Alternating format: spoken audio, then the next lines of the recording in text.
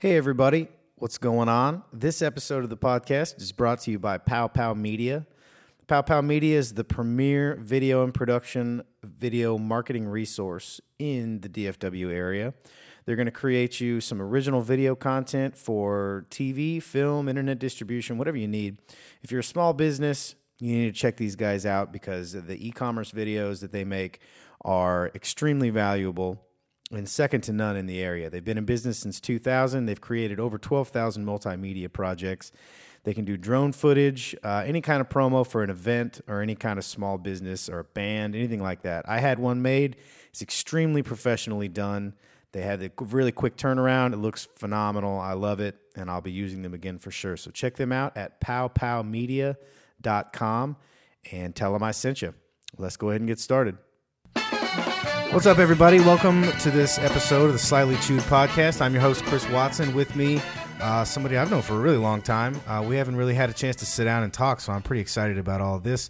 Pudge Brewer, how you doing, man? What's up, man? Appreciate you having me. Absolutely. I'm glad to have you on, and I'm glad I was driving over here thinking about what we were going to talk about and how we were going to go about all of this, and I'm excited to get your perspective on the music industry and things like that I kind of live in this echo chamber of people who do the same thing I do. Yeah, I'm the same way. We stand around and agree with each other all day long. Right. And so right. I was excited to kind of get your perspective on all of that. So. Yeah, it's interesting because we pretty much knew each other before each of us got into music, really. So, yeah.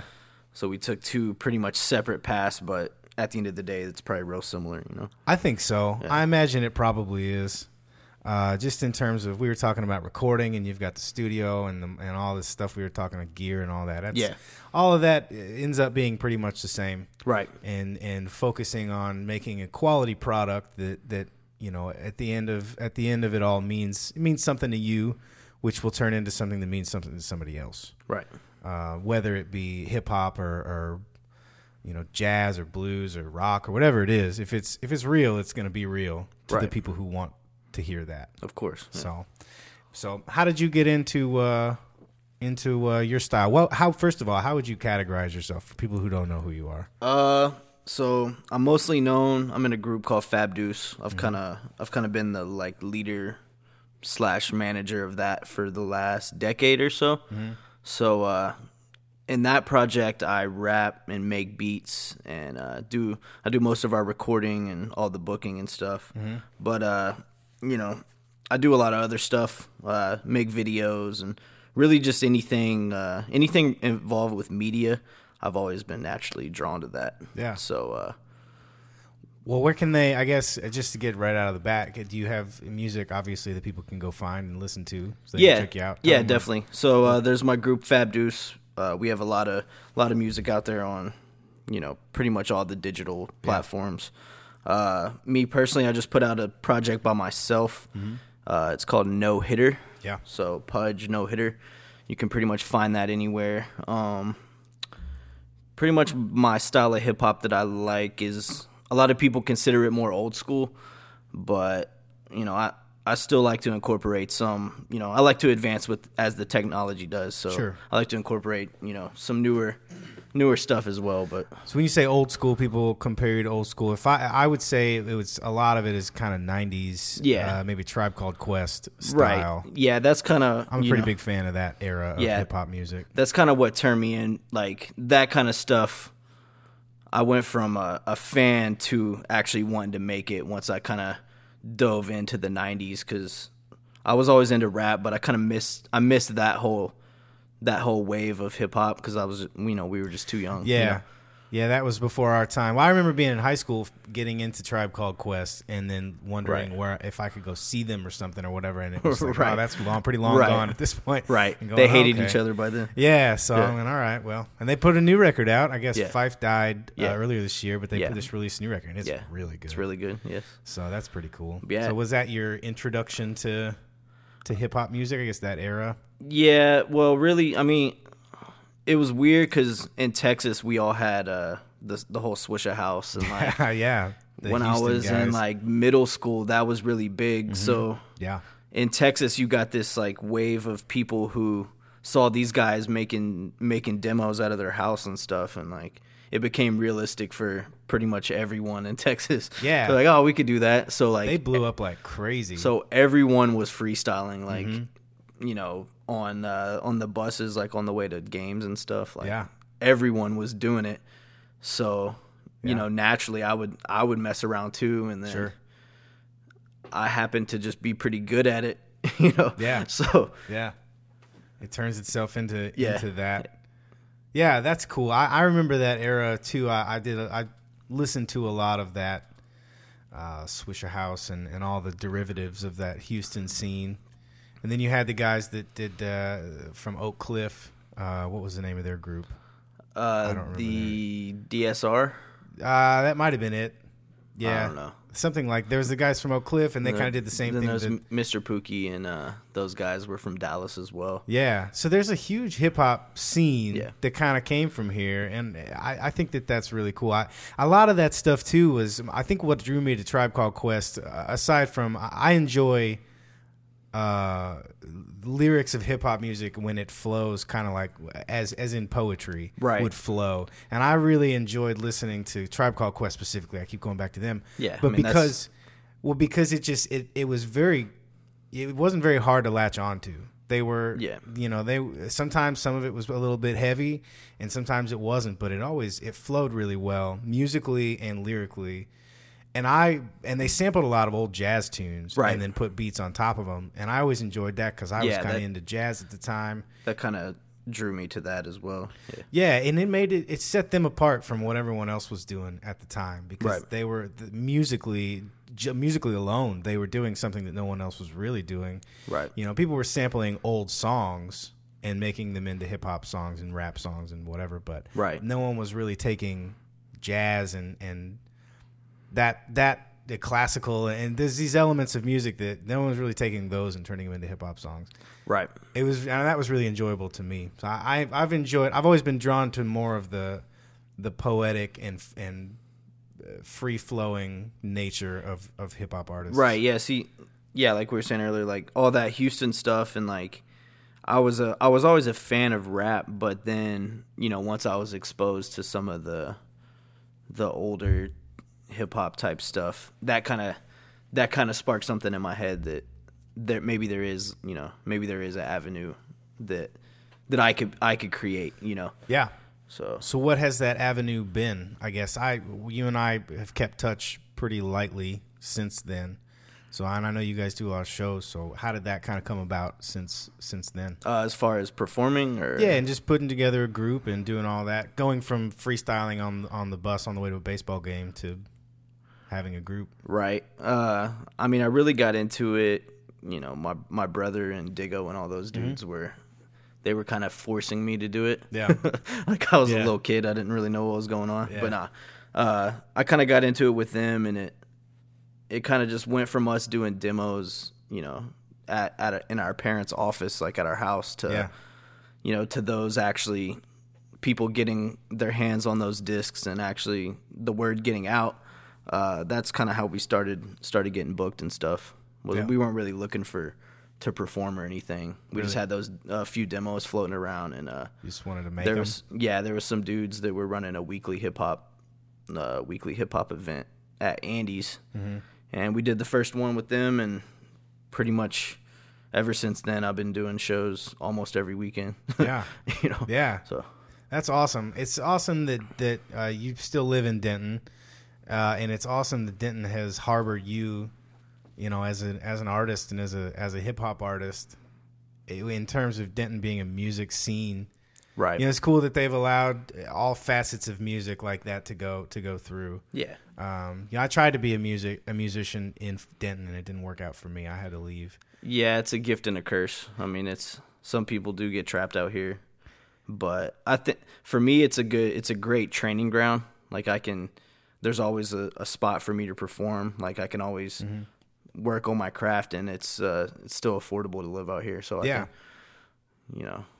I get more time to create than a lot of people that end up moving away to the bigger cities and stuff. Yeah. Just because it's a little easier to live. Yeah, If that makes sense. I don't dislike Denton at all. I found myself spending more time in Fort Worth and Dallas than in Denton. Right. You know, when I'd go to do a gig or do work. What was or whatever. what do you think the issue was? Like, I just don't think there's much of a scene for. I don't really know. Honestly, it may have been me. I don't know. I'm open to that suggestion, but I think that Denton as a music scene, they harbor jazz because of the jazz program, but then when the kids graduate from there, they leave. So there's not like an older jazz community. yeah, we've talked about that. So you get a lot of really good bands, but they're bands for like 2 years. Yeah, and then they're gone, yeah. and you're wondering what happened because you loved them, and then there's a very large indie rock house party contingency. In Denton, but I didn't really subscribe to that musically. That wasn't really for me. Yeah, like all that stuff's cool, but I don't. Yeah, I'm kind of out of touch with all that. Yeah, so I found myself gigging and working a lot more in Dallas and Fort Worth and outside of the Metroplex, traveling. And so I just kind of one day I just kind of looked at my situation and I went, well, if I'm going to be spending most of my time in Fort Worth, I should probably just go live there. That would make more sense. Now, when you go out, like when you're doing shows out there, is it a lot of places with built-in audiences, or are you attracting a lot of your own fans like at the shows, or how does it work? It's half and half, really. It depends on the day of the week. It depends on the venue. There's music every night of the week, in Fort Worth, and it's Fort Worth tends to be a little bit more Americana based, and I don't really subscribe to that either. I kind of lean into that a little bit, but not too much. You dabble. Yeah, and we have a horn section, so you can't dabble too much, in country music or whatever, but. I've become friends with a lot of those dudes, but when I go do like an acoustic solo show where I'm just kind of doing my own thing, whatever, it's about half and half. I have a decent draw for those, weeknights if I'm playing at 7:00 on a Wednesday or something. But a lot of the time when people go to a certain place, they know that this place has music 7 nights a week. So if you go there, don't get annoyed. Because there's music, you know what I mean? So, and then they're either into you or they're not, depending on their own tastes. I tend to do a lot of old soul music on my acoustic sets. Yeah. And so if people are either into that or they're not, and I don't get mad at them if they're not, not everyone's into everything, but it's interesting, but you can make a living doing that. Right. A good living. You know, I've postured myself in the DFW market as an acoustic artist to the point where I can go out 3 or 4 nights a week during the week and make what I need to make for the week and then do whatever I want to do on the weekends. Right. If I need to take a gig where I'm not going to make a lot of money, I can do that because I'm not worried about it. Yeah. Things like that. You got to take those sometimes, though. You got to take those a lot. Yeah. For me, it's a lot of opening for people for not very much just to get your foot in the door and a lot of that kind of stuff. And I'm sure it's the same, up here, but... I mean, usually you can get other gigs from that, so it's not... Yeah, that's the idea anyway. You just can't look at it like, I'm not getting paid, so... Yeah, so I don't know. It's an interesting market. I think DFW as a whole is a good music scene. Yeah, I think people try to subdivide it into Dallas, Denton, and Fort Worth, which I think you can do to a point. But overall, the scene is very fertile for a lot of different people. There's a huge R&B and gospel scene in Dallas. That a bunch of the dudes that are a part of that scene live in Fort Worth or they live in Denton. Yeah, but when a lot of them are doing other projects too. Yeah, and I was just talking to a guy last week named Mark Lettieri, and he plays for Snarky Puppy and he plays for bands like that, and Erykah Badu, and all these bands. Snarky Puppy's based out of New York. Erykah Badu is. Kirk Franklin, they're all based out of Dallas. So he was saying that depending on who's asking, he'll change his answer. Like if some gospel dude is asking where he's from, he'll say he's from Dallas because that makes more sense to that guy. Right. Yeah. So and then if it's more of an Americana type person or anyone else, he'll say he's from Fort Worth, and they'll get that vibe from him. So it's interesting how subdivided it is. But when you get outside of DFW. If I go on the road and I tell someone I'm from Fort Worth and they go, oh yeah, so Dallas, and I just go, okay, yeah, that's fine. Yeah, I usually just go with Dallas. Yeah. If I'm out of Texas. It makes more sense. Yeah. You don't need to, it's 30 miles north of Dallas and a little bit to the west. And you go, they don't care. It doesn't matter because it's a whole scene. And it's not worth explaining it to them. No. It's not, which, that's good and bad. When you're in the scene, I spend a lot of time in Dallas doing acoustic gigs and I tell them I'm from Fort Worth. and some of them look at you weird, and it's like, well, we're 30 miles apart. Fuck the Cowboys. Yeah, and it's start like, talking shit to you. Yeah, it's like, okay, well, you're 30 miles away. It's not like it's not like New York versus L.A. Right. You know what I mean? So I don't know. It's interesting, but do you say you gig a lot during the week? Are you mostly around DFW? You get to travel, or what? Yeah, I mean, I'm doing a lot of stuff. I'm doing a lot of DJ gigs on the side too. Oh yeah, it's kind of something to do, something I picked up. I always wanted to get into that. Well, people knew I was involved with music, so I was like helping all these people get gigs. People would hit me up to find a DJ for their party or whatever. Right. And I was like hearing what some of these gigs were paying. So I was like, man, I could do that. I was like, I think I could just do that. But I got the equipment, and sure enough, I couldn't do that. It's hard. Yeah, it's harder than people think it is. But after the first 2 or 3 like really shitty ones, yeah, you learn what you need to prepare for. Right. Sometimes it's best to just throw yourself in there and like, oh, that was awful. So people take a crap on live DJs a lot. It's like, oh, well, they're just playing other people's music. It's like, well, there's a lot more that goes into it than that. I mean, they had to buy the $5,000 setup that they right. had to bring. Right. And you got to have a really vast knowledge of songs and how they go together, and working on a dynamic flow from one song to the next, and then blending them together without realizing they're being blended together. There's a whole art that goes into that. And then the DJs who make their own stuff and then blend that in with other songs. Yeah, that's the trickiest part, is doing gigs where not all the audience is on the same page. So you're having to take certain requests that they're not going to do well, but right. When they're paying you. That's the other side of that coin. I do a lot of weddings with my band, with my horns. See, I DJ weddings as well. Yeah, and you get a lot of that. They'll send you, we want you to learn these 3 songs for our first dance. And it's like, no, you don't. No, you don't. Someone told me a long time ago, when someone comes and asks you for a song, if you tell them no, not at a wedding, obviously where they're paying you, but like if you're at a venue, and someone comes and asks you hey, will you play Freebird or some Skinner tune? It's like, just tell them, like, you don't really want to hear that. You're saying that you think you want to hear that, but you don't really want to hear that. Let me play you this. Right. This is more probably what you're looking for. And then put that off on people. I've tried that a handful of times where I'll say that. I'll be like, you think you want to hear that, but I think you want to hear this instead. Yeah. In my experience, there's always one lady there that's like, thinks that her playlist needs to be what's right. popping. Like, right. Yeah. That's very common wedding theme. So we play this song, everyone's going to love it. Like, no, they're not. They're not going to love it. Right. I do this for a living. But you don't. As far as gigs, DJing's that's probably my least favorite type of gig that I do. But I mean, it's more consistent. Not everyone wants rap for entertainment, at every event, and that's completely understandable, Yeah, music is subjective in that way. Yeah. For sure, but there's a place for it, just like there's a place for anything. Right. Yeah, with the hip hop stuff, I'm pretty much like, set up for a few different type of events. There's not a lot of environments that are gonna, adapt, accept it.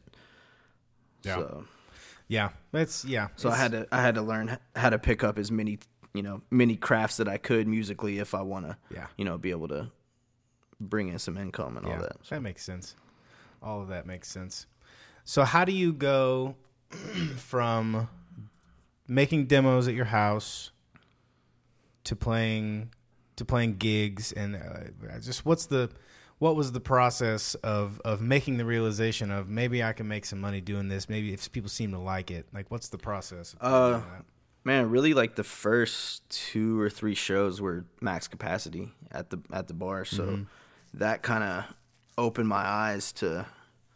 I thought like everyone was pretty good at it, but we seemed to gain a little bit more attention very fast, So that kind of opened my eyes to whoa, this could be something that I pursue a little harder. If I was just doing it for fun and getting immediate results, I figured it could be something that if I actually put my head into it and put a little more time in it, I could, take it to the next level, whatever that was.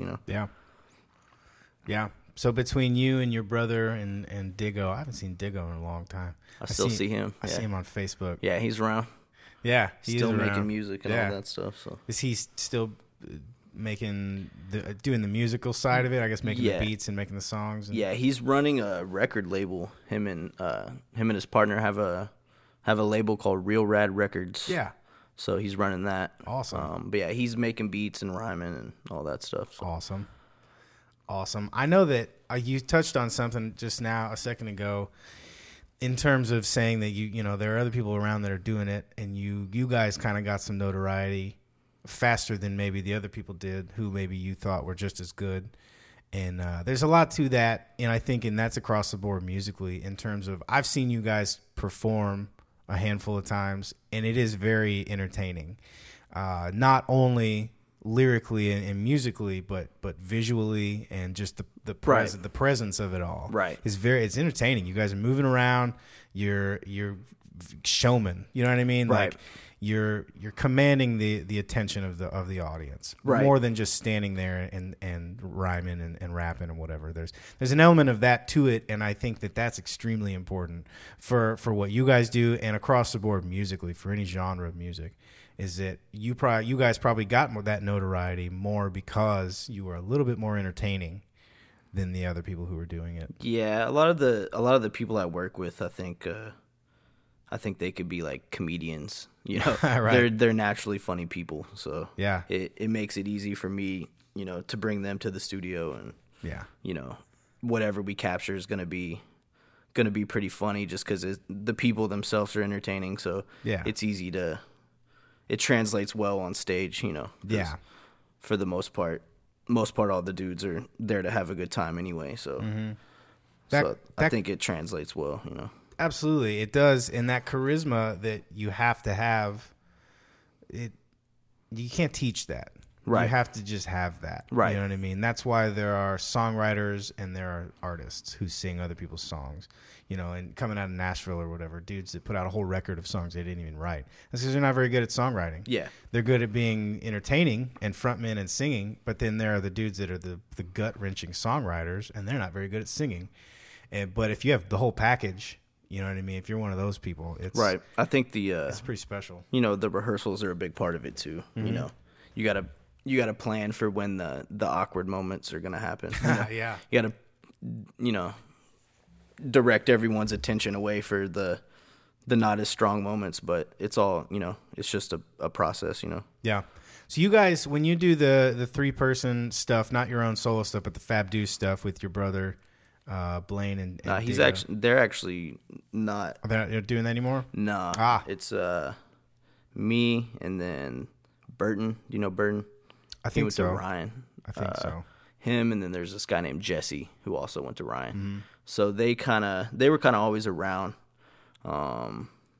Jesse was involved in a different project, and he kind of that group kind of fell apart. Mm-hmm. So he started doing stuff with us, and then Burton was like my best friend from growing up. Mm-hmm. So back when we had first started, he wasn't really around as much. He was, playing baseball in college and stuff. So once he got done with that and moved back, that's kind of when he became full on with the group. Yeah. So he took over. Those two took over for the other two. Yeah. But it's like if you saw it 10 years ago and looked at it now, it looks completely different. But if you were there for most of the journey, like it wasn't as gradual as it seems. Right. It'd be like one person, kind of phased out. Yeah. But these other people were always around. So yeah. So like that makes sense. The show and the chemistry and energy is all pretty similar. Yeah. It's just a couple different faces now. Sure. Yeah. Well, that's important. That evolution of all of it is really important. You don't want to just be putting the same thing out for 10 years. Right. You know what I mean? People would get pretty tired of that. Most of my records, I've done 5 records now, and they're all, if you line them up next to each other, they're all completely different. Right. But they're all 1 or 2 or 3 years right. apart, and so... And it doesn't feel like that for you? No. Like when you're writing not it? Not at all. Just a snapshot of me at the time. Right. You know what I mean? But then if you step back and actually listen to the one 5 years ago, you're like, oh, that's crazy. Yeah, it is. I definitely feel that way. So, but that's necessary, that musical evolution. And whatever I'm listening to at the time creeps its way into it. And I'm sure it's the same for you and your writing style and all of that. But I guess what I was getting at a second ago, I'm glad that you informed me of the personnel change. Yeah, sorry about that. I know I don't want to be spitting out the wrong information. Yeah. But when you guys do the show, the last show that I had seen, so I guess this was a pretty long while ago, before your brother had a kid. Oh, yeah. Yeah, that's pretty awesome. Oh, yeah. I imagine that would probably take you out of... I know a lot of musicians that got married and had kids and stopped being musicians. Yeah, that's kind of like when you can tell who's really in it for life, you know? Yeah. The ones that do stick it out, it's usually the ones that were like, that was their, you know... Yeah. That was their main focus anyway, so... Yeah. It's got to be difficult, though. But it's hard to, like... Yeah, it's hard to do... It's hard to move how we were moving if you aren't totally in it, you know. Yeah, I agree. It's the same thing on from my perspective as doing full bands and touring as a band. Is the people that were a little bit too tied down and too rooted in, they didn't want to tour all the time. Right. And you're going, okay, well, I got to find somebody that isn't married or that has been married long enough now that it's okay. Yeah, touring, man, that's tricky because, you know, you still want to be able to have a home when you get back, you know? Right. So, I don't know, touring. We've definitely traveled, but nothing for more than like 2 weeks at a time. Yeah. Yeah. I don't see how a lot of people do it, you know? Yeah. It takes a toll on you for sure when you get out and then you just want to be home. You're out for a month and you just go. It sounds awesome if all the circumstances are right, but there's a lot that can go wrong there. Yeah, you know? Definitely. So, go ahead. What were you gonna say? I was saying as far as going to like towns that you've never been and expecting to, you know, you'd like to say I need a guarantee, but you know, if you're not bringing in any money, it's kind of hard to. Yeah, it's hard to predict that, you know. Yeah, that's where the value of a good agent comes in, right? Where they can spend their time selling you and promote. I need that guy. Yeah, I do too. And they can spend the money on promotion and they can try to get people in that way, but. I don't know. I've never attempted to write anything outside of the parameters of songwriting. Right. But I've always been interested in... There are certain rappers and lyricists that I've always kind of been drawn to. I guess what's the process of doing that for you? Do you come up with a concept and write around it, or do you... let it kind of go where it's going to go from the start to finish, or what's the process? Oh man, for you? It's all of the above, really.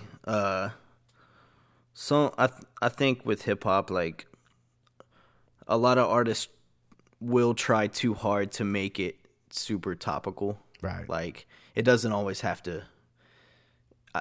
To me, if the topic doesn't immediately hit me, then I can still put something together that's, you know, it's gonna sound good. But you know, there's times where there's a certain beat or whatever that, you know, the topic immediately speaks to you.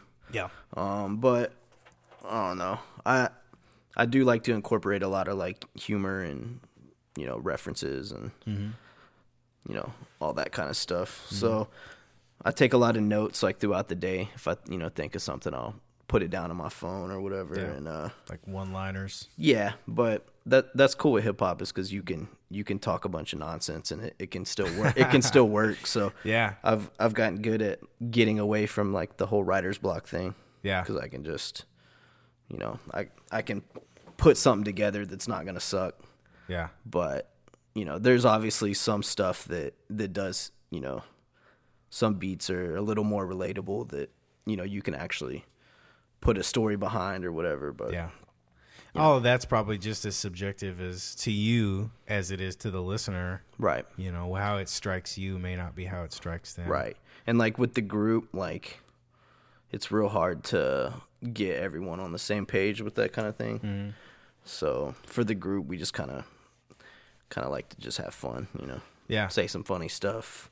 Do you guys write your stuff together, or do you write it and then kind of bring it in and say, hey, I just came up with this part for this same song, thing, or... both. I mean, yeah, you know, because you're lyrically and verse wise, you guys are kind of intertwining it's not like you get 16 and then chorus, and then I get 16 and then chorus. Right. Like you guys are kind of. Yeah, we like to break up some of that monotony, Yeah. and switch up the structure. But yeah, there's no really rule. I don't know. Yeah. It's that's kind of hard good. to explain. Yeah, no, that's awesome. I think that's the great way to do it, is to not really have a formula. Yeah. Just do what feels right. Yeah, so there'll be some times where like I'll take something home with me, come up with the chorus, the idea, bring it to everyone. Whoever's interested can get on it. Yeah. But there's other situations where we'll all be hanging out and something will just click. Yeah. Sometimes like you'll be writing and you don't even think that you're making a topic, and then everyone happens to be talking about the same thing on accident. Like That's pretty awesome. It's the same thing musically. I have a drummer and a bass player that I've been playing with for 4 years. The same two dudes, and we are that helps. Yeah, it does, and we are so unbelievably on the same page all the time. Right. Like we'll just be sitting on a groove in a rehearsal or something, and I'll go to do this hit on the piano or the guitar or whatever. My drummer will do it too, and then we'll look at each other and we'll go, "Oh man!" Like we both had the same thought of this push in this place and whatever. And when you get with people like that, which I assume you are with the other two guys, is that there's a certain point where you all kind of have pretty much the same thing going on in your head. Yeah, and that's really special. The tricky part, which we've kind of figured out now, is getting everyone on the same page musically, like as far as the kind of stuff that we want to use, as far as the production and stuff. Yeah. But we've gotten pretty good at meeting in the middle on that one.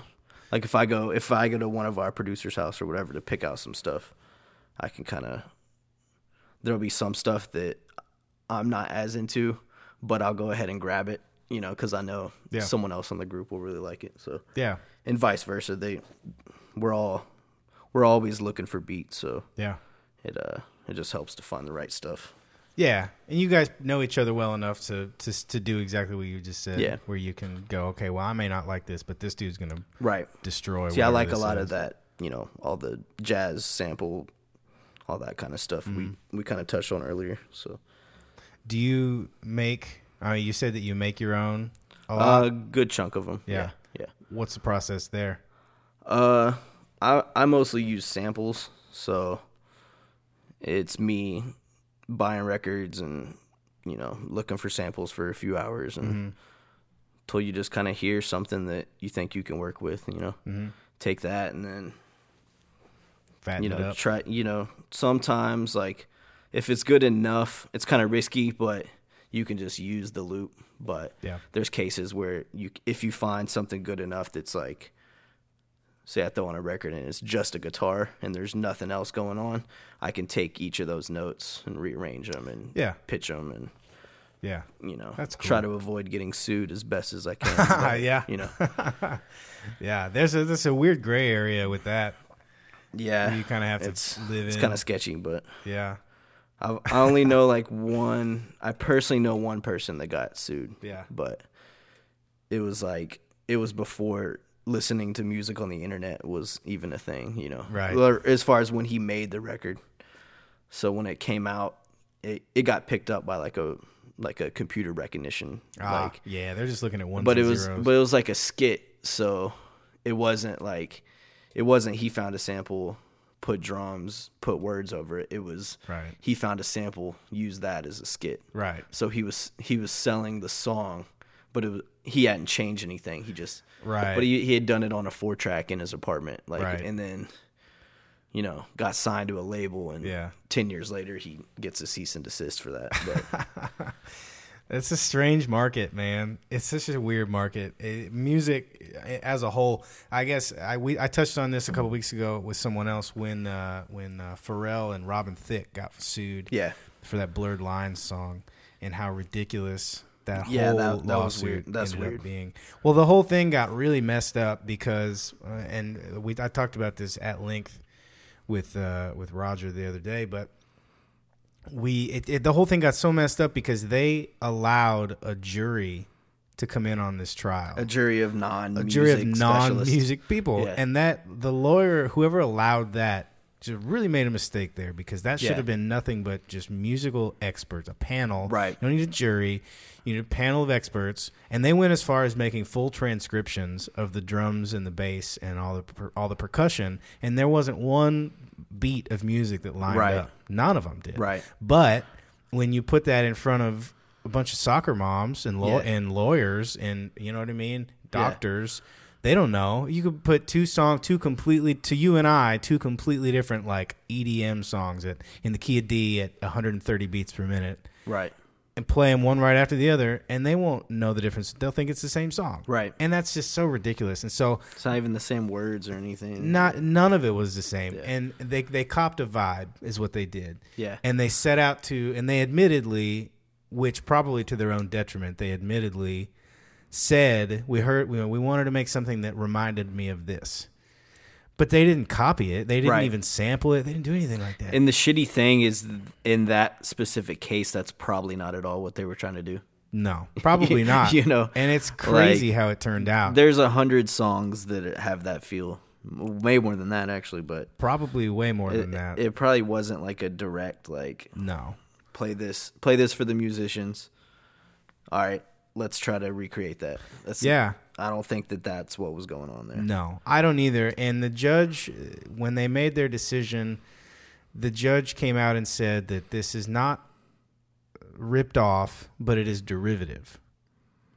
And so that sets a really weird precedent for guys like you and me who are making original music and using stuff that we like. I'm a big fan of music from 50 years ago. Like I really love old soul music and R&B music. Right.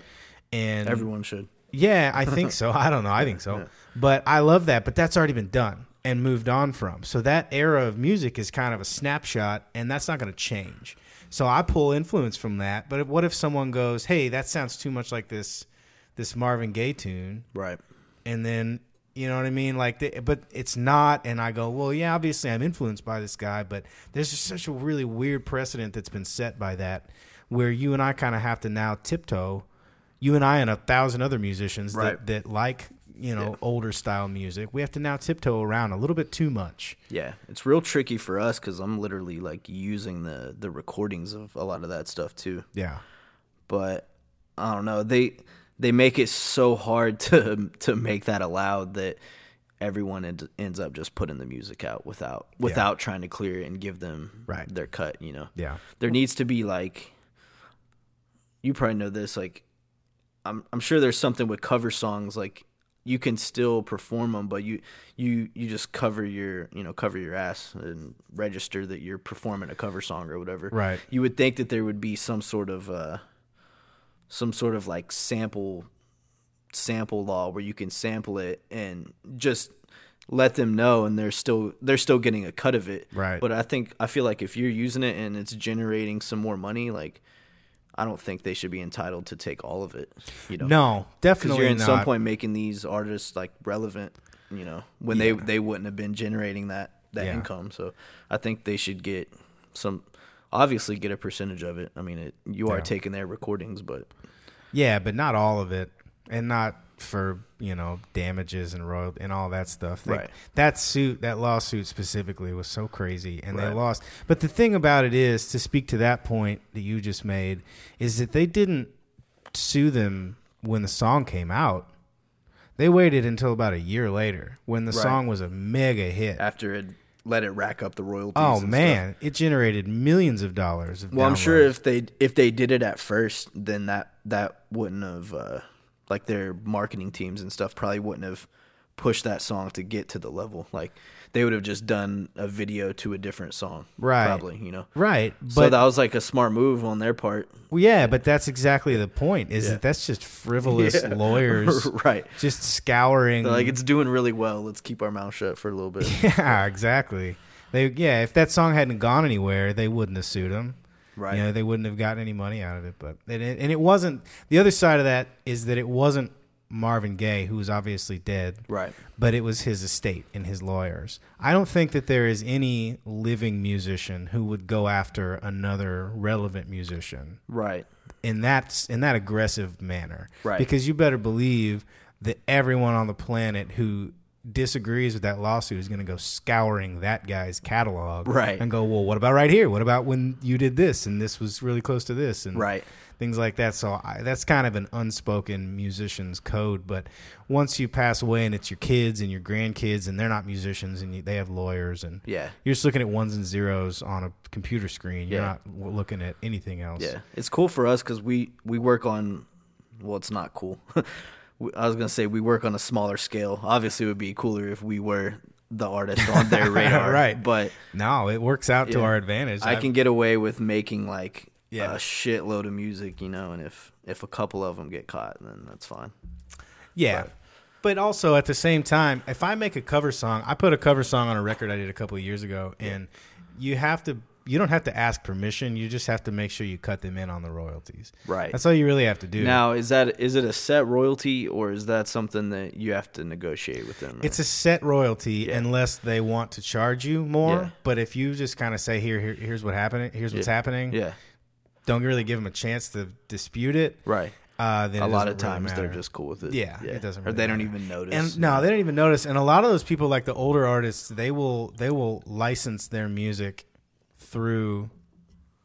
There's a handful of companies that just do that. Yeah. You just contact them. You say, hey, I'm going to do this. I'm going to press 1,000 of them, and then you pay them up front. Yeah. But the royalties in terms of songwriting and music and production is split into 3 different aspects, and it's the songwriter, it's the artist, and it's the label. Right. I've dove all the way into all that shit. It's pretty fucking crazy. And so if you just take lyrics and don't take music, and you make your own music, or you take the vibe and you take the lyrics, they get a smaller cut. Right. So when I did that, I paid them up front. I just said, I'm going to cut 1,000 of them. I assume I'm going to sell all 1,000 of these CDs.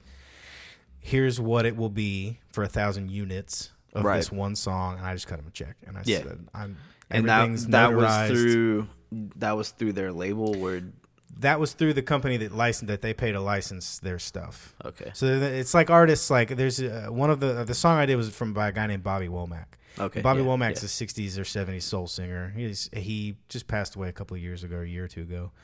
But, he's not relevant anymore Right. as an artist. And so, he just paid this company. They house his music. If anybody wants to use it, they use it. They go through Then this company. Pay his family or whatever. Yeah, they just get paid the royalties. So it's not necessarily through a label or through him specifically. It's a legal team, essentially, just making sure that they're getting what's Right. coming to them. So. Yeah, it's hard for me because I got shit all over like Pandora and all that stuff, and I'm not like with the label or anything, so I'm having to like track down all that income on my own. Yeah. There's a handful of websites that'll do that and help you with that, but Yeah, you never really know. Yeah, I use a few different companies, but Pandora's been giving me the most trouble because I've been getting on my like songwriting.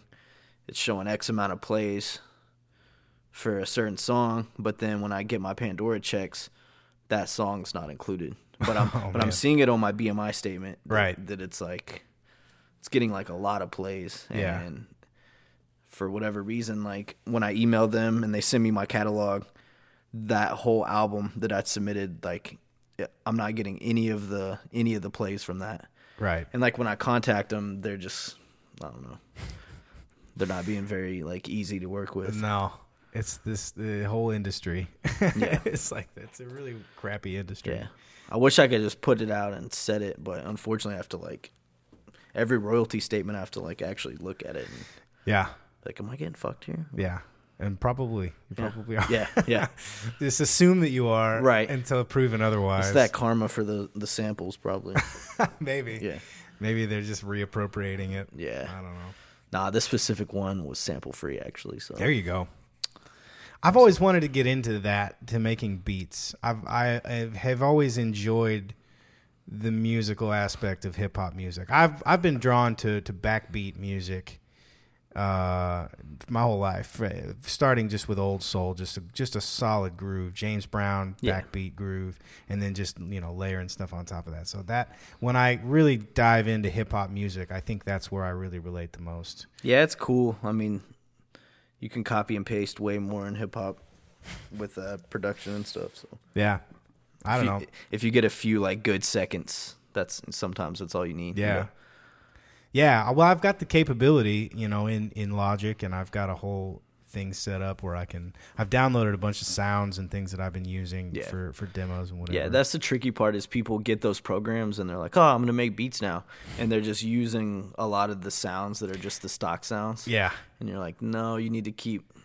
Yeah, you need to go find your own sounds. Find them or make your own. I made my own drum samples. Yeah, that's from awesome. my drum kit at my house. I had someone come over and I got everything. Yeah. Loud crash, slight crash. Some loops, or you just did I just did them individually so I can set them as a drum kit and then play it. And you have a controller or something? Yeah, I got a MIDI controller, and so I can actually, the drum kit that I'm playing with this keyboard, it's drum sounds from the drum kit from my house. Yeah, we do a lot of stuff like that. And that's it's cooler that way. I think it's cooler that way. Yeah.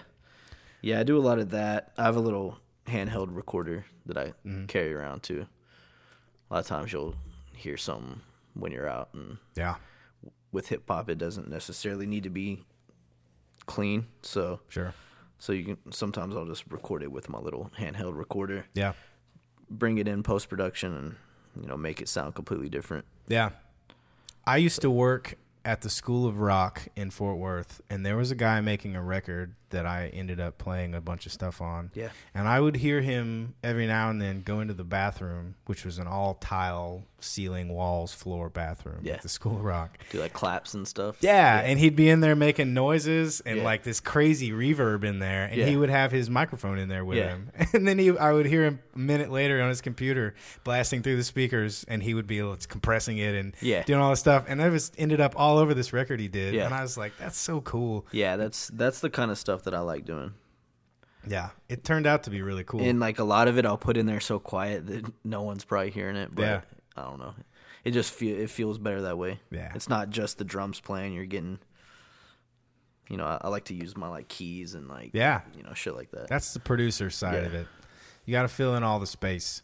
The difference is between car keys, that is, not a piano for all you listeners out there. You didn't see the hand motion you did. Right. You gotta do that. I think there's a huge difference sonically between a professionally done record with in a really nice studio with a really good producer and something that someone does for the first time in their house. It may be a good recording, but there's something missing, and it's the years of knowledge of doing exactly what you just said, of putting things in there that you may not even realize are in there, but if they weren't there, it would totally change the vibe of the track. Yeah. It's real easy, like, with making beats, it's real easy to sound like a robot. So anything you can do to human it up a little bit definitely helps. Yeah. And that's, people buy Logic, and then they go, all right, I'm going to do this, and then they make the super generic beat, and, it is what it is. With the just whatever sample loops are in there or whatever. Yeah. There's a lot of them, though. I just downloaded the new one, and it's crazy. Yeah, you can actually still do some really cool shit with that. Yeah, with a little bit of post production knowledge. I downloaded a really cool compressor. Have you ever heard of Wolfpack? No, it's a band. They just came around within the last year or so, became really popular, and they're an instrumental kind of just groovy instrumental band. Right. And some of it's fairly complicated music, but they are in the really, really big into the recording side of it. Yeah. And the way that they go about their recordings. And they created a compressor that they put their name on it. Yeah. And this compressor, it's unreal. They call it the Wolf compressor. The name of the band is Wolfpack. And when asked about that, they said that that's how phonetically spelled how a German person would say Wolfpack. Oh. So they spell it that way. That's cool. Yeah, I think it's cool. Yeah. They're kind of goofy. Like a lot of their songs are like that, kind of goofy names and whatever like that. But they made this compressor, and it is unbelievable. Yeah. And it takes everything. What they did to explain this compressor is they took a drum kick snare hat, and they set it up in the kitchen of one of the dude's houses. Yeah. And they took a large diaphragm mic like one of these, and they set it about 10 feet away from him, and that was the only mic. And so the dude's just playing this basic groove on the drums, and it sounds like it's going through a microphone that's 10 feet away. Right. And then they put this Wolf compressor up on the screen in this YouTube video, and it sounds like it's mic'd up like a full drum kit. That's badass. It's unbelievable. However they did it, it's unbelievable. I have a funny beat that I made. My buddy, he plays bass, but he was at his rehearsal, and he Snapchatted himself just playing the drums, and it's just like bass player playing drums. Yeah. It was just a real simple thing. But so I took that. It's just a recording, just him filming it, or someone in his band filming it, and I ran it through my interface and beefed it up, and dude, it sounds, I don't know, sounds crazy. It's cool. Technology is crazy. It is. It's so cool how you can do that and take all that stuff.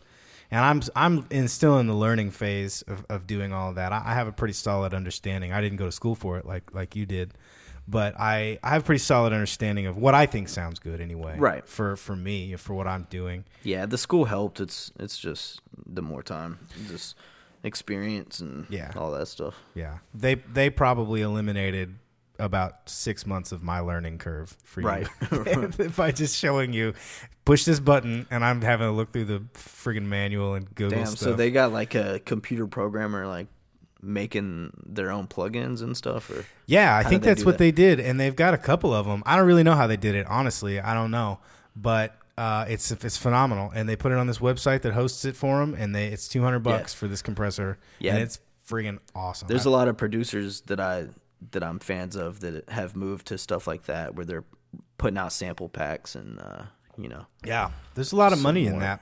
If you charge passive income and stuff. Yeah, well, I think that's what they did. I think they're trying to capitalize on their sudden rise. Yeah, and they're a good band, and they'll probably be around for a while. Yeah, but they're at the do their recordings sound really good? They do. Okay. They sound really good. Yeah, it holds up. I'm like, wait, they're using their own stuff for sure, but I think they're trying to do that. I think they're trying to capitalize on this sudden rise to fame and success. Right. With their put their name on stuff, and it seems to be working. I don't know. I was told about it by someone who bought one, and I listened to it, and I bought it myself. It's $200 for a compressor, which is kind of ridiculous, but it sounds so good. And it's a plug-in.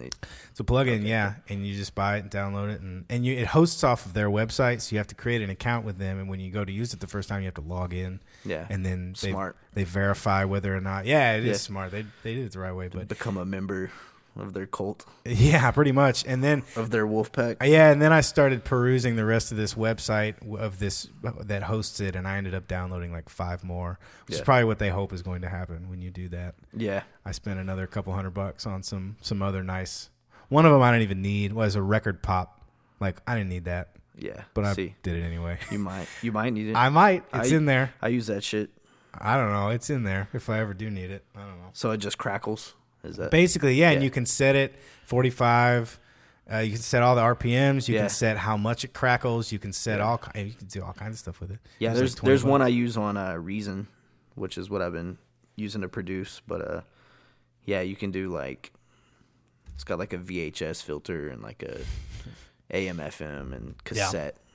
Yeah. So a lot of times, like since a lot of my stuff is sample heavy, when I add in some original like synth lines or whatever, a lot of times I'll throw some of that stuff in, so it kind of fits with the samples a little bit better. Yeah, like that crackle. Yeah, I don't know. There's a whole world of that stuff. You can spend so much time and money on plugins, but I don't know. I'm making a single for a friend of mine right now. I'm almost finished with it, and it's kind of an Americana style deal. But I'm using all these plugins that I bought just because because I bought them. I feel like I should. That's how I am. Like I'm saying with those compressors and delay units I have. Like my computer can do the same thing, but I don't know. I feel much cooler when I use the outboard gear. Yeah, I do too. I don't have very much of it, but I feel like I'm physically doing something when I turn a knob, right? Instead of just clicking on it. Yeah. When Haley's the venue out here, when they closed, I bought some of their shit from them. Oh, so cool! Got a good deal on that. It was too bad about that because they had a lot of good stuff. They had a lot of good bands coming through there. Yeah, man. That's out of all the closings, that's the one that hurt the most for me. Yeah. Where do you guys play when you play around town? Mostly Andy's right now. They just redid the stage, and that's good because it was sketchy. Yeah, so they did that. That was open for a little bit, but this last month they like closed the whole venue and they're completely doing a makeover. So. Oh, good. So that's kind of our spot right now. I did a handful of gigs on that stage over the years, and Yeah. every time you step on it and you kind of Yeah, you gotta was kind of make sure the AC isn't leaking on our turntables and all Yeah. that shit. Yeah, it's interesting. So we DJ there a lot, and then we're doing a Fab Deuce show there on January 7th. Cool.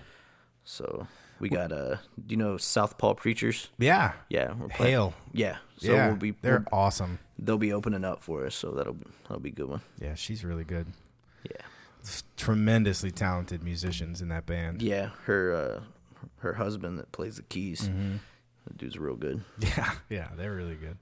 That's cool. It's a small musical world. She and I talked about doing some stuff together, and it didn't ever pan out. Right. But I wanted to. They're stylistically they do a lot of covers. Yeah.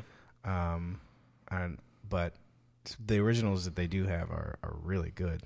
Yeah, we're trying to. I mean, back in the day, like before the hip hop scene had kind of developed out here, we were doing a lot of stuff with a lot of like funk bands and stuff like that. So I'm slowly trying to get back into that. Yeah, that makes for a cool bill. Yeah, well, like the hip hop stuff it got so big for a while that we kind of backed out of the process of booking our own shows. Like there was so many promoters, paying us to come do these gigs, and we kind of like lost touch with what our shows were, Yeah. So we're trying to get back into that. Yeah. Well, sometimes seeing people rap for 5 hours, yeah, sometimes it's better to be like the only one that's doing it that night. Yeah. That way it's kind of catches the crowd off guard and all that. So. Yeah. Sandwich it between two bands. Yeah, it's better that way. Good bands. Yeah. That makes sense. And that makes sense from a perspective of the listener. You're getting an overall show. You're not just getting hip hop dudes want to stick together and do an all hip hop show. But that's you cool. Just every said, now and then, 5 hours of 8 different hip hop dudes. Right. It's like, okay, well, that's a lot. That's a lot of rapping. rapping. Well, we run into the problem where you get a lot of promoters trying to make their money by putting in like 10 acts on the bill. And they make these like perfect world schedules where everything's running like a running like a smooth engine, and next thing you know, this person has a drummer, this person has a different DJ, and then next thing you know, we're headlining and we have to go on at like 1:30. Like, I'm not okay with that. Yeah, I've been offered a bunch of those, and I always turn them down because those aren't geared towards putting together a good show. Those are geared towards making the bar money and making the promoter money. Right. And it really screws over. And like, every band gets screwed over. Those can be good, but they're good for like the guy who was supposed to go on at 10 and gets to go on at 11 now. Like, right. But it ends up screwing the headliner most of the time. So yeah, I like the idea of putting together a 2 or 3 band bill with a hip hop artist in the middle. Yeah, and then even to that, do you ever do hip hop shows with a live band? Yeah, we do. That would take a certain amount of rehearsal. Yeah, a lot of people ask. Like, I get a lot of musicians like, yeah, like y'all should do that as your main focus, but I don't know. I have enough trouble. It's expensive. I have enough trouble keeping the 2 or 3 people that I rap with, like, I have enough trouble making those schedules work. Yeah, so adding 5 strangers in the mix probably wouldn't work too well. Yeah. Well, I can speak to that, and that it is extremely difficult. It doesn't work too well. I was running an 8-piece band for about 3 years, and it is really, really hard to do. Yeah. But like, I don't know. You got to find people who have the same vision that you have, and that's really hard to do. And so I don't know. It's like I don't know. I get that that's cool, but if I go see I don't know. If I go see Wu-Tang, I'm gonna be disappointed if it's a band. Like, I want to see those songs, how the songs are. Yeah. Yeah. There's an element of that in the New York scene. The dudes that are coming out of the New York scene that are kind of doing that, like Kendrick Lamar. Yeah. He does the live band thing, and on that To Pimp a Butterfly record, he used a ton of big heavy hitter New York jazz dudes. Well, I don't know. They're still making beats though. Yeah. But I'm not saying that that's right or wrong. I'm just that particular record ended up being really cool. Yeah. But it was about half and half. I mean, it wasn't on every track.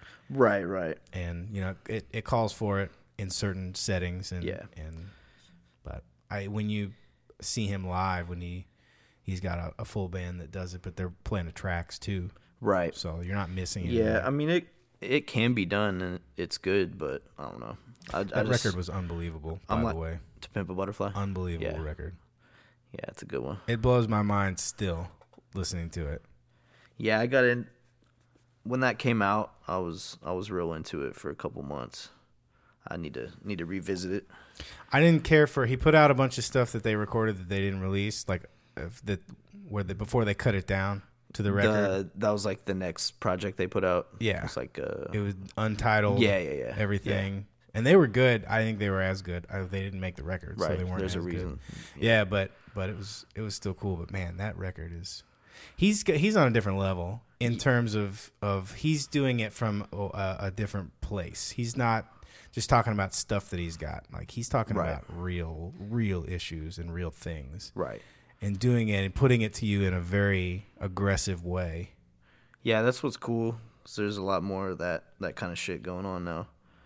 Yeah. So, for a while, it wasn't looking promising, but there's some. There was a weird 7 or 8 years. Yeah, there's too much Lil Wayne. Yeah, I like Lil Wayne. I mean, sometimes. Some of it. There's some parties that call for that. Yeah, but yeah, no, it's all. There's a place for all of it. For sure. Or it wouldn't come across my radar. You know what I mean? Right. If enough people like it, that it comes across my desk. Right. Yeah, I get like, I have to be careful because I get thrown in this like old school hip hop, like old has been category if I like complain about too much new rap. So I try to just getting old. Yeah, I try to just stay in my lane. I don't try to hate on too much stuff. Nah. It doesn't do a lot of good. Right. Doesn't really do any good. I don't like to put that negativity out there usually. No. But that's okay. That's a good way to go about it. You're not pissing anybody off. For a while that was my style, but now I'm just like, oh, whatever. Yeah. They're having fun, I guess. Yeah. I say that about a lot of people. Like, yeah. Well, they're doing their thing. Good for him. Yeah. Good for you. It's not how I'm going to be over here. It's not how I would have done it, but good for you. Yeah. So, do you have are you working on some new stuff? Are you working with other artists, or what are you going on right now? I mean, pretty much, I started this studio in June. Yeah. So, pretty much working most nights up here, Got a few different projects. Like, with me, I make a few, like, I don't know, different styles. As far as the beats I like, there's a few different moods that I'm consistently on. It's just a matter of gaining the right material to make a whole project. Yeah. So moods like what? Just there's different kind of production I like. Say like some beats that are kind of darker, like sadder jazz piano stuff. I don't want to put that on the same thing as like some clavinet funky. Like I like to keep the project separated, if that makes sense. Yeah. Absolutely. So it's just a matter of me coming in here and making stuff, just making song after song until I get enough tracks to fulfill the project. Yeah. Do you get a lot of artists coming to you saying, "Hey, I've got this thing, I want to try it out. Can you help me with it?" Yeah, I'm not like open to a whole lot of new clients, but there is a couple groups that I've been working with for a few years that I'm pretty much behind the scenes, real hands on a lot of their stuff. So that's some of my favorite part of it. Yeah, being in the studio and just creating, whether it's mine or someone else's. I really, really enjoy. Right. Yeah, I like the idea of like when people look back on different like cities and scenes. A lot of times they'll have that kind of sound. So yeah, for sure. I like helping out with that. Like when people in the future, when they look back on this era of like Denton hip hop or whatever, like a lot of it's going to have a consistent sound. It's because a lot of the people, they're coming through here and kind of helping put my touch on it. Yeah, that's good. That's a much broader view than most people probably have on art. Yeah, I mean, there's like music. Yeah, there's it's not going to be for everybody, but you know, there's definitely a few groups out here that I think they recognize I definitely have something to offer, you know, something to bring to the table. Yeah. So. Yeah, well, you definitely do. I've always enjoyed the stuff that you've put out. I haven't listened to all of it, admittedly, but I've always been a fan, and I definitely have told a lot of people to check you guys out. Hell yeah. They like that kind of stuff because there are a lot of people that enjoy that style, and that's my style. You know what I mean? Right. When I'm in a hip-hop mood, that's what I go to. I go to guys like you and the people who you took influence from. So Yeah, that's my thing. I just try to, you know, make the kind of shit that I want to hear. And, yeah, you know, I do the same thing. I think that's a good philosophy. and I'm sure I'm not the only one that wants to hear that, so No, kind of works out. no. Or Tribe wouldn't put out a new record. Right. But that's a good way to go about it. You're satisfying yourself Yeah. first, and if you're doing that, other people will recognize that Yeah. that's something real. Yeah, and I like to, I think something that I help people with, that I've been kind of experiment with the last, I don't know, couple years is kind of downgrading some of the recording qualities on Yeah. some of the records and kind of a out the box way of engineering. So Well, that's a popular thing now, that lo-fi sound. yeah, You can put really clean vocals over top of a lo-fi or dirty up the vocals as much as you want. That's a pretty popular sound. right. So there's a lot of really good engineers out here, but I think, I don't know, if they don't listen to hip hop and aren't necessarily familiar with what certain groups are trying to do, they're gonna swing and miss big time. Yeah. On the engineering part of it. Yeah. Yeah, I guess that would be a big trouble. When I go to the studio, it's generally with people who I've been recommended to that know how to do what I'm trying to do. Right. So yeah, I can speak the language of, you know, hip hop. Like I've heard pretty much everything. So I know. Yeah. I can immediately like hear the song and kind of bring something to the table that they would have never thought of as far as different tricks to try. And Yeah. That's important. You got that. The producer ear is invaluable. It's Right. Utilized for guys like that they have this vision, but they don't know how to flesh it out. Right. You know, if you're able to help people with that makes you a pretty valuable commodity. right, especially with hip hop, because there's so many like unconventional like tricks, like the lowering the pitch on the voice and like Yeah. there's shit like that a lot of engineers aren't gonna have the experience with, like accommodating that request, you know. Yeah. Yeah, or even Some auto tune or something, wanting to do it. Right, Just exactly. like, can you do this? Nah, I don't know. I Right, don't wanna right, do right. that. But in here, when I'm like engineering a song, like since I DJ, I can throw scratches on it and like, Yeah. you know, I can add to the table kind of as a songwriter as well, you know, Yeah. other than just recording and making it sound good. Yeah. Well, yeah, to speak to the overall scene and the thing that you're helping to create, that's important. You've got your style and people come to you for that, but then if they can come to you and you can do something else, Right. that makes that makes you pretty useful Right. overall. Makes me feel better about, you know, charging them what you know, Sure. Yeah. they're like, Yeah. it's more expensive, but you know, he's putting an actual effort into it instead of just treating it like a job. Yeah. You're going to get closer to your vision. Yeah, exactly. Otherwise, I've been in a handful of studios where I booked 5 days, and after the second day, I just pulled it and said, "This isn't gonna work." Yeah. You know, I gotta go somewhere else. So do you just how do you go about finding a studio? Generally, I will ask people. I don't like to use the same studio all the time, but I do have Right. an engineer that I Yeah. use, and so I'll take him with me. Right. But I'll generally ask someone if I hear a record that I like by someone Kind that of do your research. Yeah, or by someone that I know, I'll find out. Generally, I try to stay within the state Yeah. or within a reasonable distance. Yeah. Because I got to take a lot of people with me and put them up for 5 days if we do that, if we're out of town. Yeah, that's the weird part is every room you're going to go in is going to, you know, have a different sound. Yeah. And depending on what processors they're using and all that. Like, Yeah, and that's why I like to kind of have heard a final product first. Right. And so, and then like I said, I've got an engineer that I trust that I take with me. Right. Which kind of A lot of places are weird about that. They are, and you have to make sure that they're not beforehand. Yeah. You know, but you can usually talk them into it. And like I kind of get it, you know. I do too. Totally. I don't necessarily want, someone I don't know coming in here playing with my shit. But, I agree. Well, the guy that I use has a lot of good credentials, and and I can kind of talk my way into it. Usually, that's only not worked out once. Yeah, where they were like, "Nah." When it was because they wanted to charge more, right, to rent the room and to be the engineer. They didn't want just the room price. Right. It was more what it was, but I mean, it doesn't cost me less because I'm paying him either way. You know what I mean? But I like to have a good room and I like to have a good thing. But you can do a lot.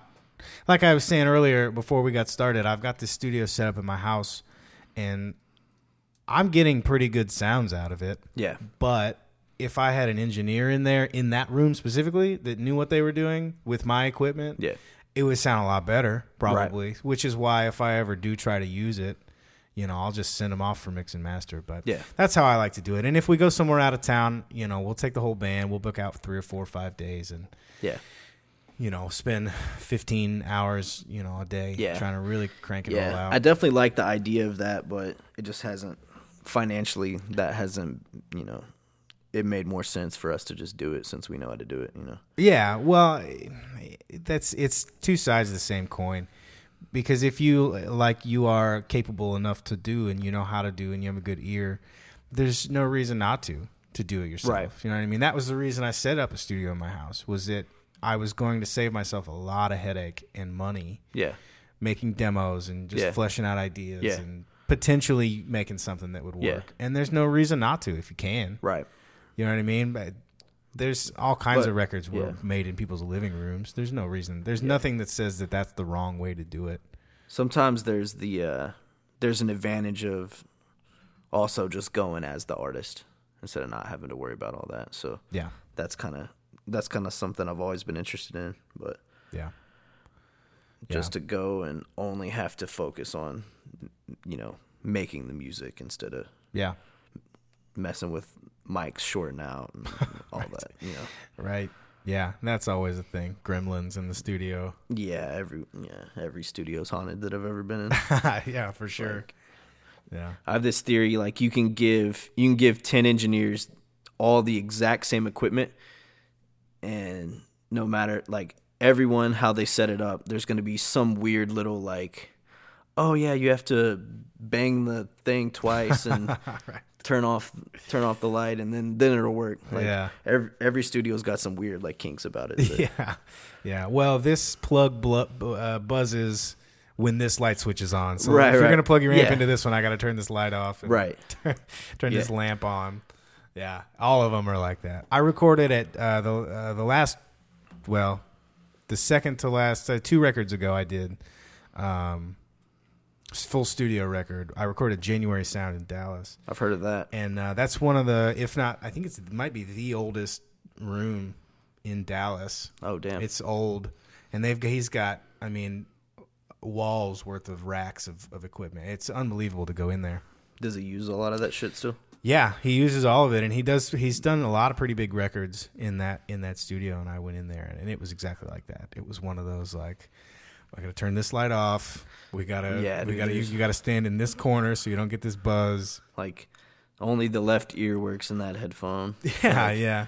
It's funny, man, but you get a lot of that vibe goes a long way. Yeah, you get for me anyway. Yeah, you're gonna find some different inspiration out of all those places. Yeah, I like studio, man. That's like I said before, that whether it's for me or for anyone else. Like if you and I were to collaborate on something for you, like I genuinely enjoy just creating music. That creating in general, like I've tried to get my hands in as many like media outlets that I can. Yeah. I like the idea of just making something that's just going to be there. Yeah. Yeah, and that's your legacy. Yeah. And that lives on. Are there a lot of other dudes in town doing what you're doing? In the same kind of vein that you're doing it in? As far as what? Like doing hip hop stuff and producing and doing. Yeah. Yes and no. Yeah. Like from an outsider, yes, but like you were saying earlier, like it's really a small community if you think about it. But there's pretty much two guys, the two favorites of mine that I think as far as are making their own beats, doing all their recordings. There's a guy named Richie Flow. I make a lot of shit with him. And then Jesse, the other guy, Juicy the Emissary is what he produces as. But he's in Fab Deuce with me. So both of those guys, I kind of, throughout the years, we've taught each other a lot of things. But as far as like my alley of hip-hop that I'm making and beats that I'm producing and stuff, those two are probably the guys that are the most similar. But yeah, there's definitely a bunch of people that rap, but there's not too many engineers that are actually doing it on a quality level. Yeah. There's a lot of people recording themselves. Sure. But GarageBand makes it so easy. I mean, those like it just so happens those are the two dudes that I happen to work with a lot. But even before we all knew each other, we were doing the same shit like when we were all little kids, you know. Yeah.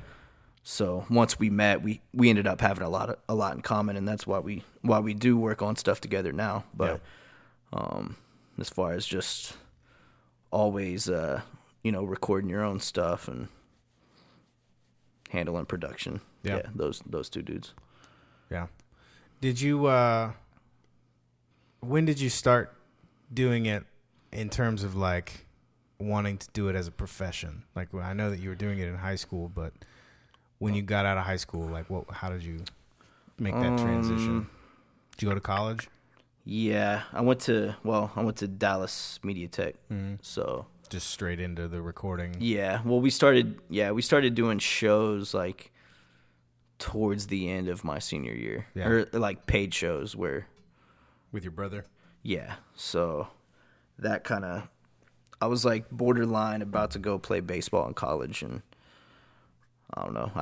I'd played so much sports growing up that I felt like I'd kind of achieved everything I needed to achieve from sports. I felt like I'd got that out of the way. Sure. So that was something I was already making money doing. So I felt like it was, time to do that instead. Yeah. So yeah, I went for engineering.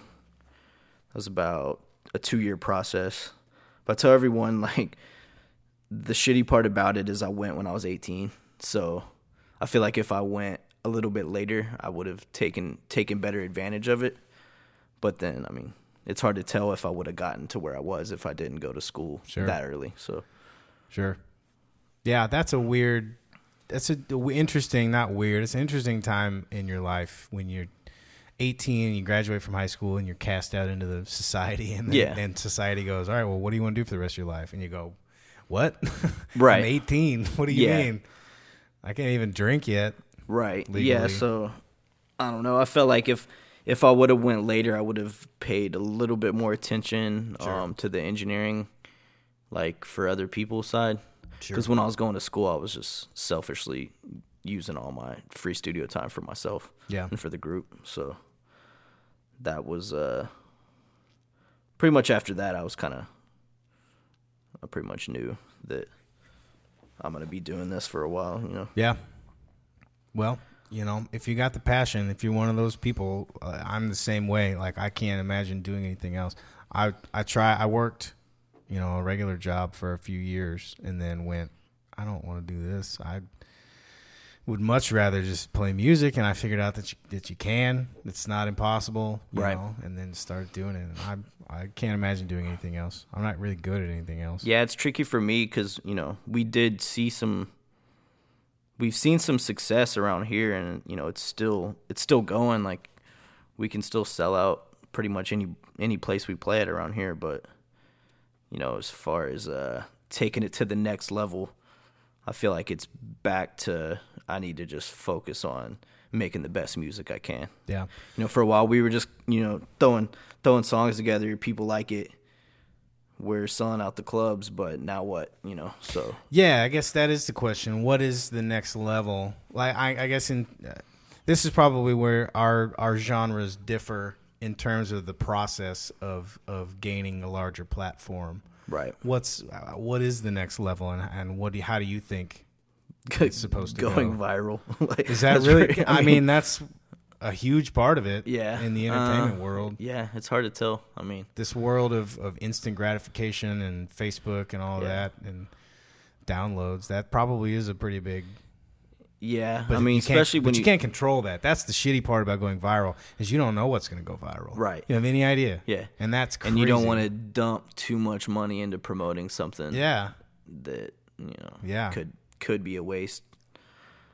But yeah, I don't know. Like I'm saying, like the main thing in my life right now, like, is just it's back to making a fuck ton of music, you know. Yeah. And because Putting when out I was quality like stuff. 23 or 24, I thought my shit was the best shit in the world. Right. But now looking back on that, I'm like, I notice where I was lazy about certain stuff, and Yeah. you know, I guess that's the next step, is continue making the product better and better.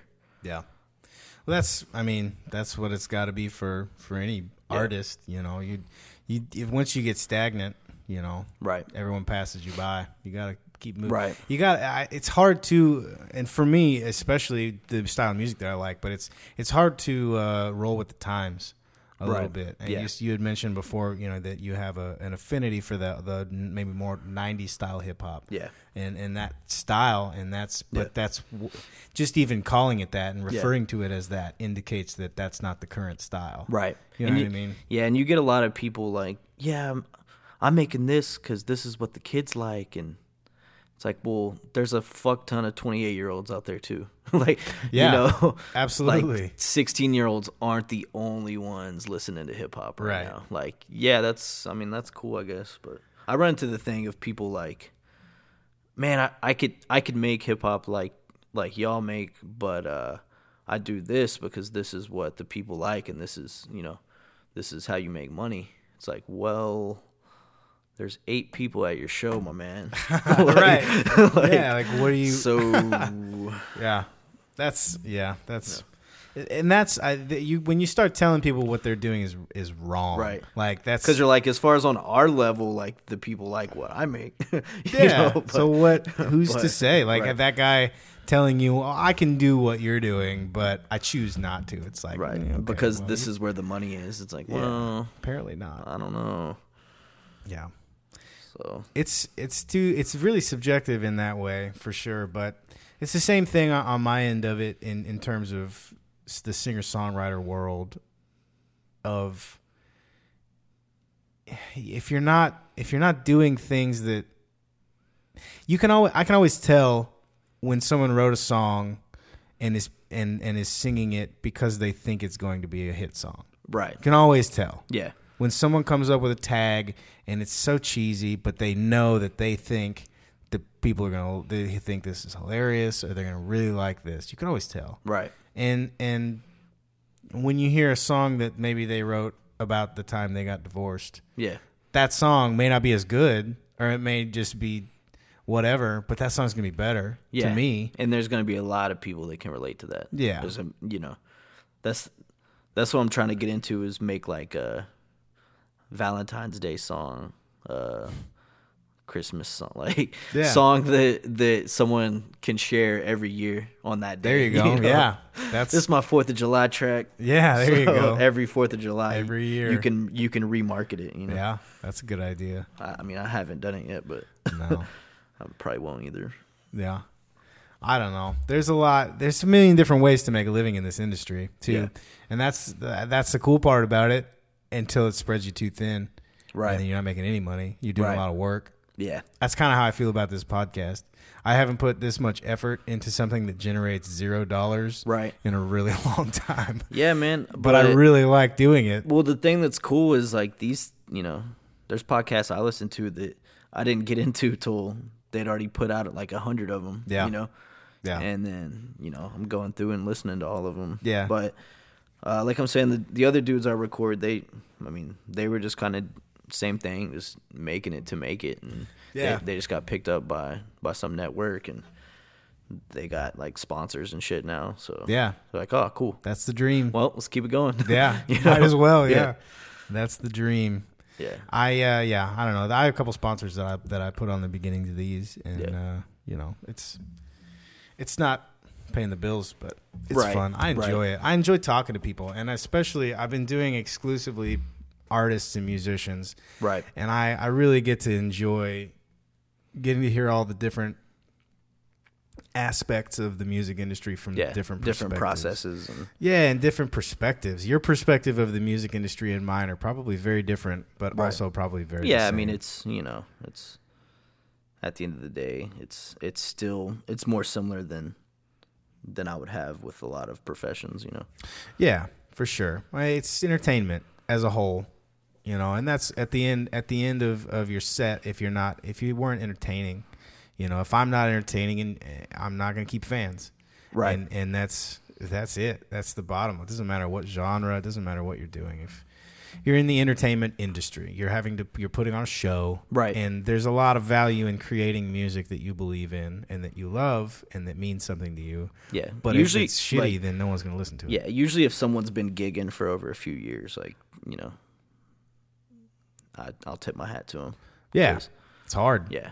It's hard to do. Especially like, if I saw them when they started and there was no one there, because I don't know, I would have got back on the bike as quick as some of the people I know did. You know? Yeah. I guess your introduction to it was in high school and started out pretty high. Yeah, I mean, a lot of that was because I was in high school. Yeah. You know, right. I was still seeing thousands of people every day. Yeah. You know? But it gets harder. Like, we actually have to market and stuff now. But I mean, how do you do that? What's your marketing strategy? I like going out, actually getting out there. I'm still old fashioned, giving people stuff that they can actually hold, handing out flyers and cards and promo stuff. And just I think supporting other people too goes a long way. Yeah, because I'm gonna be more likely to go check out someone if they come to my shows and stuff. So yeah, it's kind of I don't know. That's not kissing ass, but you know, no, just supporting other people who are doing what you're doing. I used to get into that argument with a couple of people when I was doing a lot of local gigs. Yeah, and you know, you go, well, you know how many venues there are in town? You can't play every venue every night, so why not support? Like, have a group of people that you think are good and promote them into this place that you're playing and make this place better. Right. Why not do that and then support each other that way rather than just shitting on everyone? Yeah. You know, and saying, well, that guy's, you know, I play there. That guy's not good enough to play there. And it's like, well, you're playing here tonight. Like, what difference does it make where that guy's playing? Yeah. And you never know who you're going to meet, whether it be someone important in the business or just, you know. Yeah. Take a shot with some guy, talk to him for 50 seconds. Mm-hmm. He's able to finally put a face to the name, and then he actually hears your shit. Like, oh, I know that dude. Like, you know. So I'm a fan of that. Just going out and actually meeting the people, and you know, you never know, artist wise, who is going to make it and who's not. Yeah, you know, make it bigger at least than the local scene. Yeah, we get this like shitty like. Yeah, well, all y'all's fans are your friends. It's like, well, sorry, I'm not a dick. Like, you know, right? I don't know. Sorry that they were my fan, and now we hang out. Like, you know, I didn't just meet all these people. Like, right. You know, that sounds lot of them started as fans, actually. You know? But that sounds it's just some jealous fucking hate. Just petty nonsense. Like, well, he has a lot of friends, that asshole. Right. Well, I can tell you from experience that if you have a lot of friends and your music is not very good, then people won't show up to your shows, because I can tell you that from personal experience. I'm playing a lot of empty bars in my own hometown and then going, okay, well, maybe it's me. Maybe it's not everyone else. And then I found with my own experience that there's a pretty big difference in my own musical experience, that there's a pretty big difference between friends and fans. Right. In that I have to keep them separate, because my friends won't show up regularly. Right. They'll show up when it's convenient for them, but my fans will show up regularly. Right. and I have to treat them differently. Yeah. Yeah, that makes sense. Yeah, And that's sometimes always, they cross over, but Yeah. but then you got to treat them differently, and then that gets weird. yeah, you got to be careful. Like, you definitely don't want to. Some people you can like ruin them from being a fan or whatever. Yeah, show them how the sausage is made. Yeah, try to take that the friendship too far. You know. Yeah. that can sometimes backfire on you. Yeah, yeah, that's happened in. Next thing you know, they're really annoying. Yeah. You're like, fuck this drunk. Yes, Fuck this drunk dude right now. I make it a pretty solid rule to not give out my phone number Yeah. to fans. If they want to talk to me, I just tell them to message me on Dude, Facebook. got to get that Google Voice. You know what that is? I don't know what that is. So Google gives away free phone numbers you can just direct it to your cell phone. Really? So it's a separate number. I didn't know that. So That's a good idea. I've been using that as my business line. All right. So I can turn off the texts if I want, like, and it's free. So Okay, I'm gonna look into that. yeah, That's a good I'll idea. definitely check it out. That's a good And you idea. could be like, yeah, you can be real lovable then. Yeah, Here's my number, bro. incognito. Yeah, just give it out Start- to everybody. Post it on your music videos and stuff. Like Mike Jones. For booking. Yeah. I still remember that 281-330-8004. Yeah. See, I don't know it, but And yeah. you would call it, and it would be like, "Here's where I'm playing this weekend." Yeah.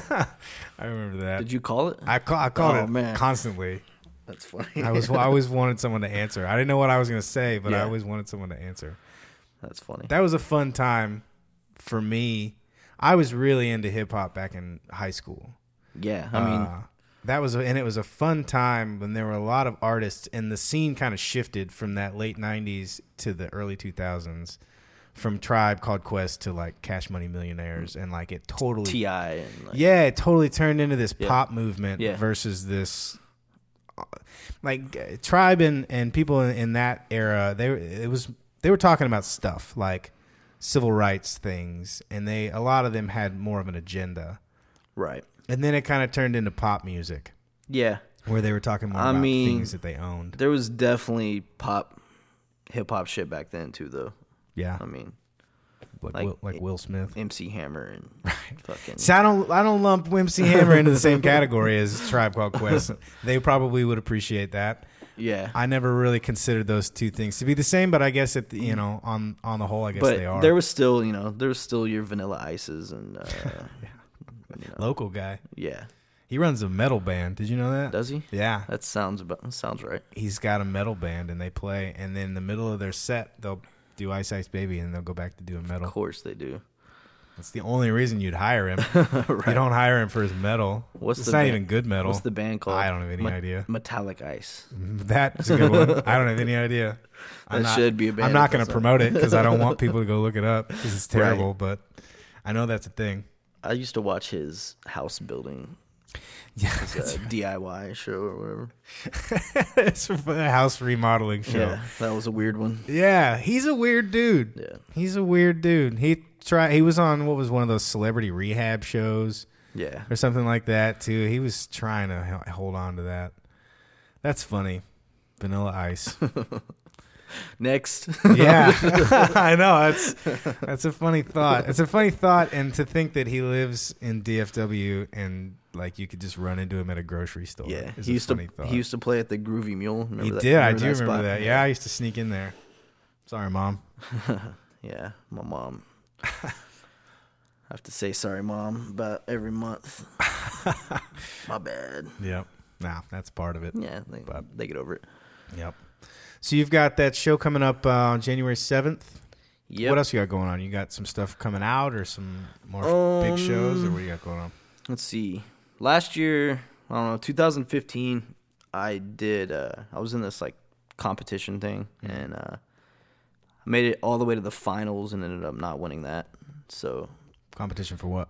it was just like a wrap off. Yeah. pretty much. Yeah. It was like a 6-round thing. So I did that. Spent a lot of time doing that, and then after the finals, I've kind of just spent this whole year just, kind of refocusing, like new business plan kind Yeah. of thing with the group, and Gotta do that. got a lot of the competitive nature out of the way. But I did Yeah. the same thing. Yeah. I quit booking my full band back in June. I took the last 6 months off. Yeah, And because really needed it. we can. I don't know. We're just trying to, like we were saying earlier, take it to that next step. Yeah. Just trying to figure out what that is. More visuals and really just back to being in a creative place right now. Yeah, So that's good. So we got that show. I think that week we're gonna release like a new batch of Fab Deuce tracks we've been working on. Cool. So we'll put that out, and then right now we're doing like each member in the group is responsible for putting together an album for the group. Wow. So kind of trying a few different things. So What do you mean putting together an album? So, like, all of our other projects we kind of mutually agree on everything. But this one, I'm in charge. So, Yeah. like, I'm picking out all the beats for mine and just, kind of organizing the songs, who raps where, what chorus we're using. Yeah. So yeah, all three of us are each putting together a different one. So Oh, that's cool. we're hoping to get like just some different sounds out of it. Yeah. So So you'll come together and pick the best ones off of each one, and then make an overall record, or you're going to release them separately? release them separately. Oh, that's really cool. Yeah. So Man, it's all three of you on each Right. one of them. yeah, because two of us make beats and the other guy buys beats. So Right. he bought a stack of beats, so he's working on some, and then But it'll be all three of you rapping. Yeah. And Yeah. okay. Yeah. So the same lyrics with different music, right. essentially. That's a I cool idea. I mean, writing new songs and stuff too. Like it's not going to be the same lyrics Oh, on okay. all three. So just like I'm in charge of one, the other guy's in charge of one, the other guy's in charge of one. And you'll write to the song. That's a great Yeah, idea. like we'll still write together and Yeah. all that stuff. But I think it's just kind of like overseeing, like the project manager, Yeah. kind of Yeah, thing. yeah. So just kind of seeing what happens, I think that's a great idea. because we all have a distinct like style of rap that we like. Yeah. It's very different Yeah. from each other. And yeah. But it'll still sound like your group Yeah, as a whole. and yeah. I think It's that's a gonna. cool I mean, idea. like we still. I mean, if I hate the beat, I'm not gonna get on it. Like we Right. still have a mutual Sure. agreement, but it kind of just lets everyone kind of focus and really do what they think the group should sound like. Yeah. That's That's probably really cool for your fans to Yeah. get these alternative perspectives. Yeah, I think but it'll be good. But it's still all of you, as a whole. Right, But right. this is this guy's version and this is that. I think that's a great Right. idea. I would never do that with It's my like band. I don't know like if we're gonna. I mean, I guess we already started marketing that way, but I don't know if we're just gonna put it out and be like, "It's a Fab Deuce album." Like, Yeah. I don't know Like if a box set.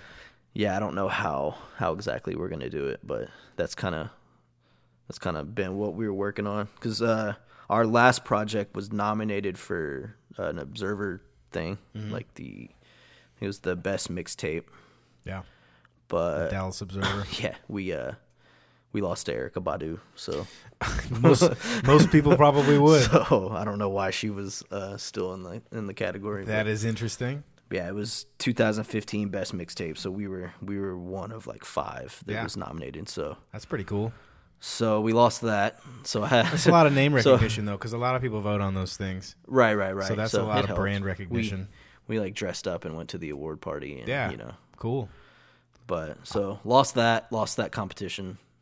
So Haley's closed. So now it's like, all right, Pets' well, heads let's, are falling off. Yeah, exactly. Yeah. What else? I guess outside of Andy's and you've got Dan Silverleaf. Does the Basement? Do they still do music? J&J's? No. The Boiler Room Oh, behind yeah. the So square. Do they turns still out do there, music? there's a Boiler Room in Dallas, so I think they had to change their name. Oh. So it's the one that's below Abbey Inn. Yeah. It's now Abbey Underground. But yeah, they still do shows, and it's what's going on? My power, it's not charging. My laptop's not charging.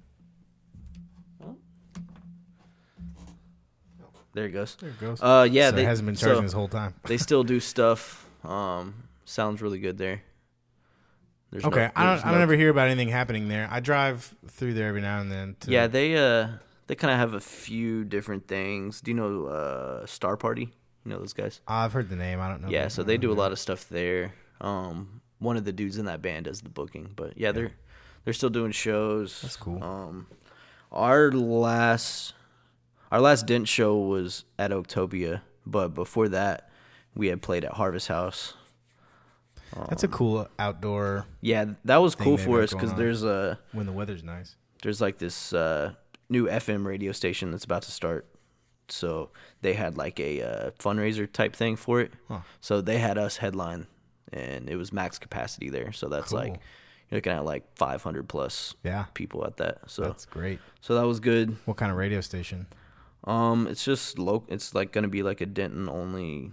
You know, they're kind of just letting different people that live here run programming. Like, Yeah, that's cool. they're kind of open to whatever. Like we've talked to them about, you know, hosting a little show once a week or every 2 weeks or something. Yeah, So yeah, they're really cool people. They seem open to just, you know, if you come at them with a plan, they'll, you know, if they think it works for the station, they'll kind of give you the freedom to do whatever you want, you know. yeah. That's cool. That sounds like fun. I've always wanted to do that. Like, Yeah, like a weekly radio show. Yeah, and they're trying to do it all live too, so that's I think that'll throw in Yeah. a good twist. Is that going to be on the actual radio, or is it internet radio? Or Yeah, like it's on the dial.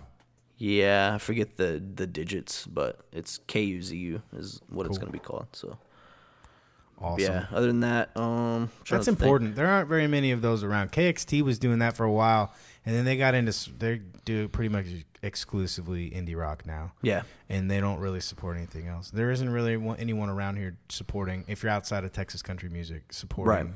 local artists, up and coming artists. yeah, they seem real. You know, they're like doing it for the community, so it's going to be real community driven and all that stuff. So That's cool. I'm trying to think. Dan's does some shows. They don't do too much hip hop, but Yeah, we play there every now and then. So yeah, I like that place. We'll be there on Sunday. yeah, I like it. It's weird. It's weird when we play there because there's chairs. Like, Right. Right. Generally, chairs don't work well with what Yeah. what we like to do. But Yeah. it sounds good and all that stuff. So Yeah, that's probably the best. For my money, that's the best venue in town, yeah, musically and sound quality wise. yeah, I think it's the best. But I always enjoy playing there. Dan's been taking care of me for a long time, yeah. but it took us a long time to build up a crowd in there. Oh yeah. Years worth of losing money. Did y'all have playing trouble there. with Jimmy? Oh yeah, well, I mean, Jimmy is Jimmy. he's a phenomenal sound guy. I like Jimmy. I do too. I like him now, and he likes me now. But for a couple of years, we'd do about 4 shows a year in there. And it's not that he didn't like me; it's just he didn't know me, so he didn't. Yeah. He doesn't try to like you if he doesn't. You know what I mean? So he doesn't go out of his way to be accommodating. Yeah, he thinks like all music sucks. Yeah, So it's like it's interesting. he's hard to please. He is hard to please, and he's very opinionated about gear and all that stuff. He's come around on me since we started doing bigger shows in there and doing pretty well. Yeah, same thing here. He kind of came around. Juice, this in Fab Deuce with me. He has a little solo project, and I DJ for him. But Juice's dad hangs out there a lot, and so he's kind of warmed up to us. Yeah, once he does, he opens up. Yeah. And he's dropped a lot of knowledge on me in terms of just recording and how to mic things. And Right. I'll pick his brain. And once you get him started, you can't make him Yeah, stop. and it's cool because you play there once, and you show up next time. He's got it under control. He knows, Yeah, for sure. knows what to expect. So. Yeah, he knows that room like the back of his hand. He's been in there since they moved in there. Dude, that running sound, I don't know. I couldn't do it. It's tough. I do it every now and then. Yeah, just I'm for side money. I did it at Haley's a few times, and I learned it in school. It's just, I don't know. It's just not for me. Yeah. Well, To me- dealing with egos. To me, it's like being like a umpire or something. Yeah. Like you're gonna go out there and everyone's gonna be mad at you. no matter what, no matter how good you do. Right. Yeah. Someone's gonna be fucking boned. Like. Yeah. For sure. Exactly like being an umpire, like a little league umpire. Right. Like all the You're parents are gonna hate you. And someone's gonna think they know more. Like, Yeah. I don't know. It's just, That's probably why Jimmy is the way that he is. He knows more than anyone else that I know, and so for someone to go in there to his room and then tell him what to do would be. I could see that happening and him being like, "Nope, we're not going to do that." Like from my experience, you get a lot of these venues. They build the stage, spend all this money on the bar. They're putting a lot of money into these places, and then they want to pay the dude $8 to operate the equipment. Like, Yeah, well, that's the exact reason what you just said is the exact reason my full band went to In-Ears. Yeah. And we bought all of our own microphones. We bought all of our own cables and all of our own stands. Yeah. So the entire stage was my equipment. Yeah. And so that you just way... run it. You run one channel into the mixer or what? Yeah. Well, we'd run them a left and a right. I hired a sound guy, and we could run our ears in the front of house off the same console. And if we didn't hire a sound guy, it still sounded the same to us. Right. Because all the mics were the same night after night. Right. In the same place, in the same instruments. So, same volume level and all that. Yeah, and so at least to me in my ears, it sounds great. And then whoever's running it out front can do whatever they're doing. But because there was a handful of times where, like... We had 4 horns at one point, and there weren't enough, like, the venue didn't have enough mics. Yeah. And so they had to, like, share one microphone for They can't 2 even, horns. like, fit on stage. And and they're like, you're trying to put four horns into one wedge mix, and no one can hear anything, so they're blowing harder and harder and blowing their lips out and sharing a microphone and putting a 58 on a kick drum and crap like that. And you're just going, this is bad. There's no possible way this sounds good. Right. Front. And so I dropped a bunch of money into it and went, at least when I can't afford a sound guy, at the very least it'll sound good to me. Right. And we'll play better because we're not worried about it. Right. At the very least, they'll have all the tools they need to make us sound good, and whether or not they do is up to them.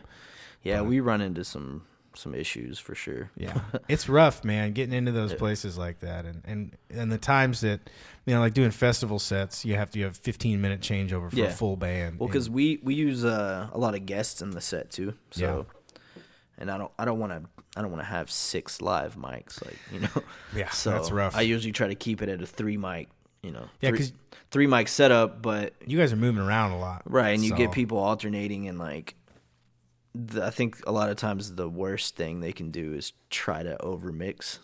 Oh yeah. I would prefer them just leave them like how they are. Like we're professionals. We'll work around it if we can. Yeah. You ever thought about getting the wireless headset mic? You could be like Janet Jackson. Yeah, we've definitely thought about it. Get your Mariah Carey on. Thought about it for music video purposes only. There you go. That's funny. That would be a different thing, for sure. Would that be frowned upon in your industry? I don't know. It could probably go either way. You're bordering on boy band status at that point. Yeah, I could pull it off in Denton, but I think if we went to Dallas and tried to do that, it'd be a little different. Yeah, both your hands are free. You can dance. What the fuck? Yeah, then you guys can choreograph. Yeah. Then your boy bands. Dallas hip hop shows are tricky. Are they? Yeah. I've never been to one in Dallas. Yeah, like local some of guys? them are really good, but yeah, you get a lot of people. You do a lot of shows where everyone there raps, so it kind of takes the fun out of it. Yeah, just a bunch of people watching you that think they're better than standard musician stuff. Yeah. It's like you going to do a show and it's like only guitar players there. Yeah, and they're just. And I'm just looking at them. Going, missed a note, bro. Yeah, that sucks. I hate being that person on stage and you get the side eye from somebody and you're like, all right, well, you don't have to concern yourself with what I'm doing. Just do your thing. I'll do mine. Right. We can all be friends here. Right. Mr. Blues guy up here. Yeah, I don't know. When you release your stuff digitally, what do you classify it as specifically? Are there subgenres of hip hop and rap and all of that, or do you just broad stroke it with hip hop? A lot of times it's like predetermined categories that I have to pick from. Right. So there's, I don't know, I think I'll do like a hip hop, and then there's usually some sort of like jazz funk subgenre type thing. Then I'll usually pick like party. Yeah, people like party, the word party. So they do. That at the most important for me is tagging like the the famous artists that I think Right. we would sound like, you know. Pandora radio. And Yeah, all yeah, that yeah. stuff. Because you don't want it like there's some people we may sound more like, but I try to pick someone like a little higher than, Sure. you know. That makes sense. So. That's a good way to get out there. Pandora and Spotify and all that stuff like that. It's the payout is horrible. Yeah. And their company policy is terrible. Yeah. But it's such a necessary evil for guys like you and me. Yeah. For that exact reason. Yeah. Like, I don't know. We definitely get a lot of like overseas love and stuff, but That's good. It's not like, you know, I still have to work. Yeah. It's not. It's good if you look at it just as extra income. Yeah. But I mean, fortunately, I'm not only just recording songs, you know. So Yeah. there's other ways to put food on the table. But Yeah. I don't know. If you look at it as just, you know, all this is going into savings and I don't Yeah. care, just set it and let it do its thing, then it can be really cool. But I think something's going to change within the next few years, like something big. How so? As far as I don't know, because it all happened, like all the streaming and stuff happened so fast that no one got a chance to like regulate anything. Like, Yeah. For sure. I think they're still trying to figure out what's going on. Yeah. Like, because there's definitely a lot of people that are super unhappy about it, you know, and I imagine like BMI and ASCAP and all of them are fighting for it and stuff too, you know. Yeah. Well, they're 'Cause fighting for whatever version of it benefits them. Yeah, I don't know. What It's hard to benefits- tell. Does it benefit a company like that more or less? Which part? The streaming. Streaming? Yeah. Well, it benefits the company like that more when it's an artist that's getting a shitload of streams. Right. It doesn't benefit them at all when I do it. Right. Because they're not getting any revenue out of me. Right. So I think that is what I mean when I say they're fighting for the version of it that benefits them the most. Right. And not what benefits everyone. Because what's good for Justin Timberlake is not necessarily good for me. Right. Because he's going to have a different deal than we get to. He's going to have a different deal. He's got a different perspective on the industry than we have. Right. You know, he's in a different genre. There's a million reasons why that doesn't work, and so I think that's one of the biggest problems with creating regulations for things like that. Yeah. For art, creating a regulation for art it's a crazy thing to say out loud. Yeah. But it has to happen. But at the same time, it's going to turn into the same old thing where the people who are making the money are going to be the ones who determine Right. where the money comes from, and it's only going to be determining how to make them more money. And so guys like you and I still have to be guerrilla about it and hand out flyers and pay $50 for a Facebook ad or whatever. Right. You know what I mean? Whatever you got to do. Yeah, and there's, you know, it's weird. And then if you ever get to become part of the clique and be one of the big boys at the party, the whole thing changes and everyone wants to accommodate you. And you go, well, where were you 15 years ago? Right. You know, when I was scraping by. Like, well, I'm going to go ahead and keep all the publishing now that y'all didn't want it. Yeah, yeah. You told me no 10 Yeah. years ago. Now you want it? No, Right. you don't get it now. Yeah.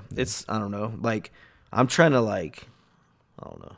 I'm trying to get myself set up to where at this point, if me or like one of the few dudes in my immediate circle do see some success, like I'm set up to I have a really deep catalog, so Yeah. I'm set up to make a lot of money. But Yeah. if or when that will happen, who knows? Who knows? Yeah, you don't know, and that's the problem. You don't know how to make something go viral because you can't force something to Right. go viral. You don't know what the next Yeah. thing is that people are going to latch on to. Yeah, even I think it's like one of my songs, the one I was talking about on Pandora earlier. I think it got like 40,000 streams or something. Mm-hmm. And then my songwriter cut was like $6. Yeah. You know? Yeah, it's terrible. But there was like 5 writers on the song. Yeah. But still, I mean, It's there's pretty that. terrible. And I know I'm still owed more money, but I don't imagine it's going to be anything life-changing. Sure. When I first saw that, I'm like, shit, like we going to Vegas, Right. Right. but I Not don't with know. $6, you're not. If I get it sorted out, I don't think it's. I don't know. I hope it's a lot, but Yeah, that's such a weird thing. And But- like you said, it is so unregulated that someone's going to have to really come along and make a big stink about it before it even gets regulated. it's like that seems like a lot. Like 40,000 sounds like a lot. Yeah. But I don't know. Like Yeah. how much plays do you have to fucking get? Like Yeah, royalties payouts are pretty thin. And that's why, guys like you and me, we have to rely on playing live shows yeah, and physically selling things, handing someone a merchandise, right, and taking their money. right.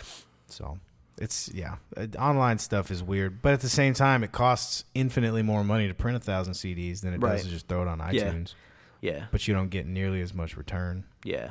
I don't know. I definitely still participate. I make it available on all those things. So Sure. I do. I definitely see the benefit of it, and I actually listen to a lot of my music that way too. So Yeah. I'm guilty of it. I am too. Yeah. I'm a consumer. I'm a Spotify consumer. Yeah. As much as I hate Spotify, Yeah. it's so easy to do. Yeah, I mean, it really is. It's not. I can't go anywhere and find the music that I want to listen to unless it's one of my buddies. Like, Right. I can get that stuff, but Yeah. I mean, it's more beneficial to support the artist. But if I can just listen to it now instead of wait for it to ship, and Right. Yeah. might It's a as- double-edged sword, man. It's a necessary evil, and it's unregulated, and it sucks. But if it were regulated to where it benefited the artists, then it would have never taken off to the point that it did because they wouldn't have made any money. right. It's a weird time to be in the industry right now. Yeah, Because I can sit here with this equipment that's on this table, with this 2-track DAW, and I can record an acoustic guitar and my vocals, and I can mix them down in Logic that you brought from home. that I brought from my house. Yeah, and I can do this in my living room, and I Yeah. can pay some company to have it on iTunes by tomorrow. I Yeah. can make a whole record today, Yeah, and thousands of people are doing that, and Dude. it floods the market. did you see that Sleepify thing that happened? Yeah. That shit's crazy. And it worked. Yeah. And they made like $20,000, Yeah, and then they changed the rules. So you Yeah. can't do that anymore. yeah. But yeah, I think it's a great idea. Yeah, They- that's how crazy it is. Is like these guys went viral for this genius story, Yeah. and they made 20,000. That's not that. I mean, It's you know, not it's that not much that for the much. amount of plays It's that they like got. It wasn't that that story much. blew up, but it's still. It's like, Yeah. man, they did all that, and Yeah. they survived for 2 months, and then Yeah, back well, to the drawing board. Paid their record off, and Yeah. then that was it.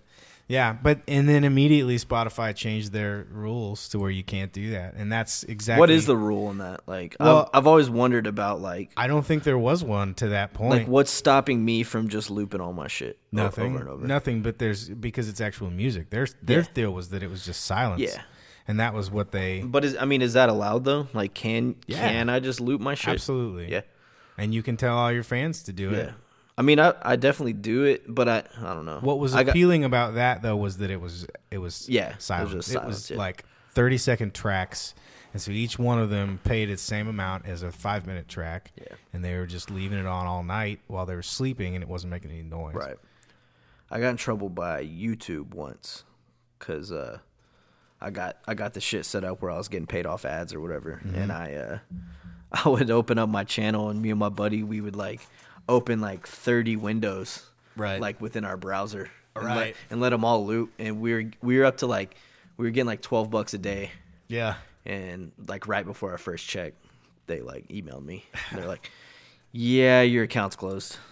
they're like, It's all coming from the same IP address. they're like, yeah, you can't do that. So that ever since then, like with the whole Spotify thing, I'm like, I don't know if I should go that route again. But yeah, I don't know either. know how that works. It's a weird. I keep saying it. I don't think anyone reads the terms and services on anything. No. So No. I haven't like dove in to see like if they caught me. But I think I have enough music. Like if I put like my 8 or 9 albums like on a loop, that it wouldn't be too obvious. Like No. Well, if you're just doing it in one browser, Yeah. then you're just streaming it and Yeah. listening to it. yeah, So, I don't know. That's a good idea. If you have the fan base to do that and just turn it on and mute it and go to sleep and leave it on. Yeah. But it's drops in the bucket, man, because you get the payouts like 1/100th of a penny per play. Right. It varies. That's what's weird. It changes. Like, yeah, but you have to have so many consistent. hundreds and thousands of fans doing it before it even makes any kind of difference to you. Right. It's crazy. It's a crazy thing. And then you get people like Taylor Swift and Prince and these people who take their stuff off of it because it's so crappy. Yeah. And it's like, well, I appreciate you taking that stand, but you're already a millionaire. It doesn't really affect you. Right. I don't have that option because if I don't have my music on Spotify, that's where most people are going to find it. If it's not on YouTube and it's not on Spotify. Do you know that YouTube is the second most used search browser in the world? I can see that. Behind Google. Yeah, YouTube I can see that. is number 2. Yeah. And so if you don't have your crap on YouTube, then what are you doing? Right. Like, it's not on there. And so you have to do it. Yeah. And you can monetize it. YouTube is a little bit better about paying out royalties, though, because they have their system set up, and you get paid out royalties like you get paid on radio. You get your 11.5 cents. For how many streams?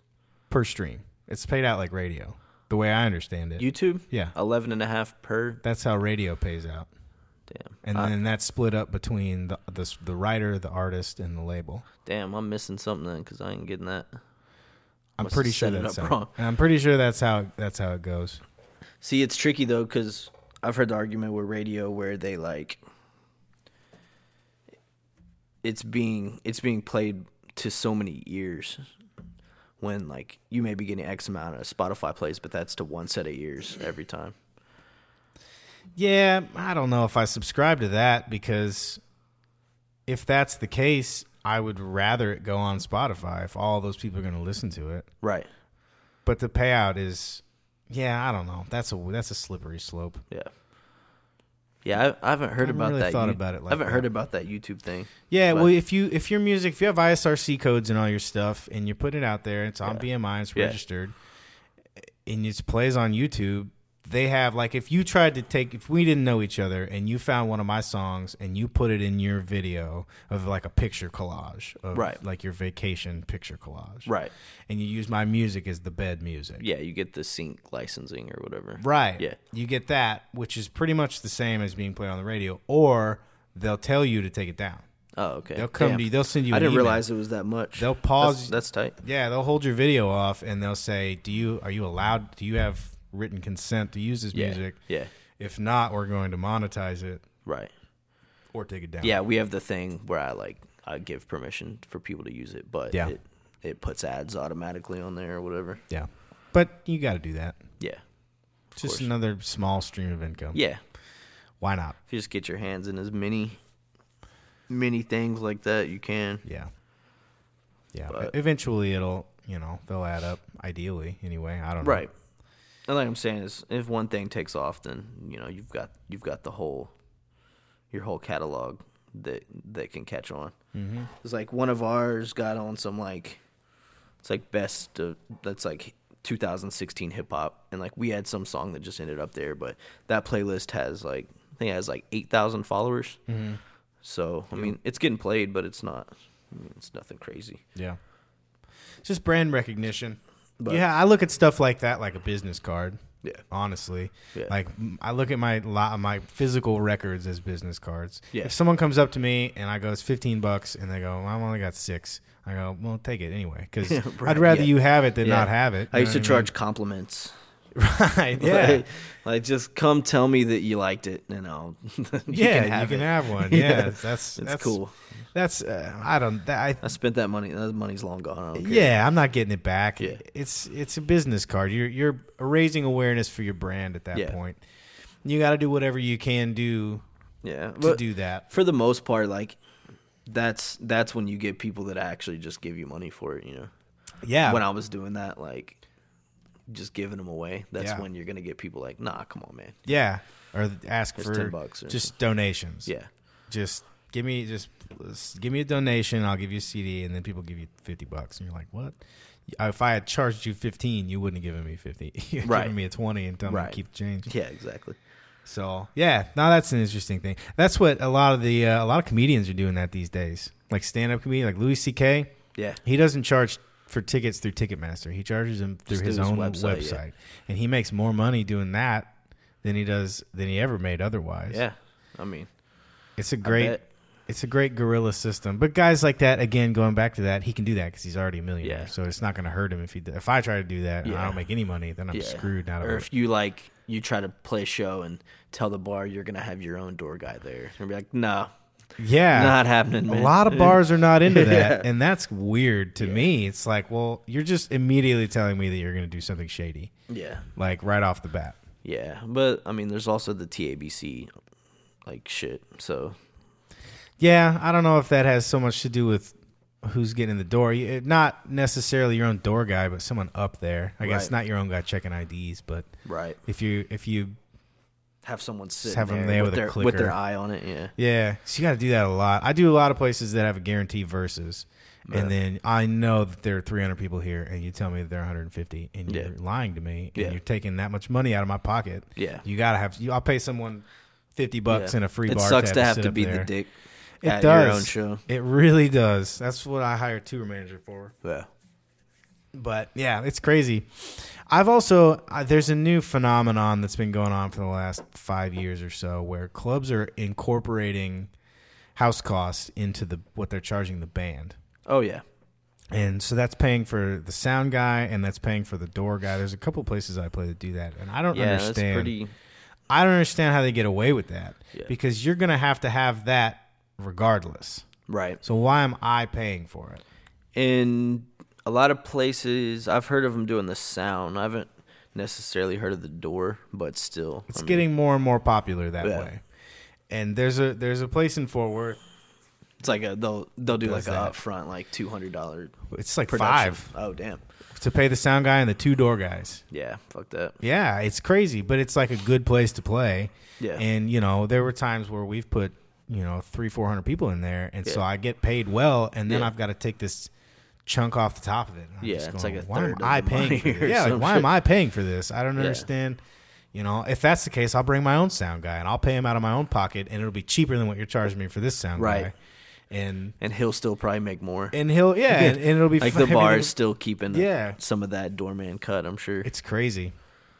It's weird. But they can just do that, and there's no regulation saying that they can't. Yeah. In Denton, we've kind of got it. We're able to waive that at a lot of places, but the house cost. Yeah. Well, because they know it'll do well. Like that's an overhead. That's like paying your bartenders. That's like me being responsible for paying out your bartenders. Right. Like that sounds dumb, right? Yeah, definitely. But the sound guy's an employee of the bar too. Like, well, guys, 100 of it goes towards rent. This is going 50 of it's going to our electric bill because you're using electricity to plug your instruments in, so you got to pay for that. Like that sounds outlandish to me. Yeah. Why would I pay out your waitresses, but it's okay to pay out your door guy? Like, what's the difference? You're hiring him. Why am I paying? I'll for tip him? I'm not gonna pay for all of it though. No. Yeah, it's weird. But that's the way that things are going. A lot of those places do that to cover their own losses. I'm sure there's a lot of losses. Yeah, but there's got to be a better way to go about it. Yeah, because then you're putting all of the risk on the band and zero risk on the club. Right. Like what if I played? Not like, what if I had $500 house costs and I didn't make $500? Am I paying them out of my pocket? No.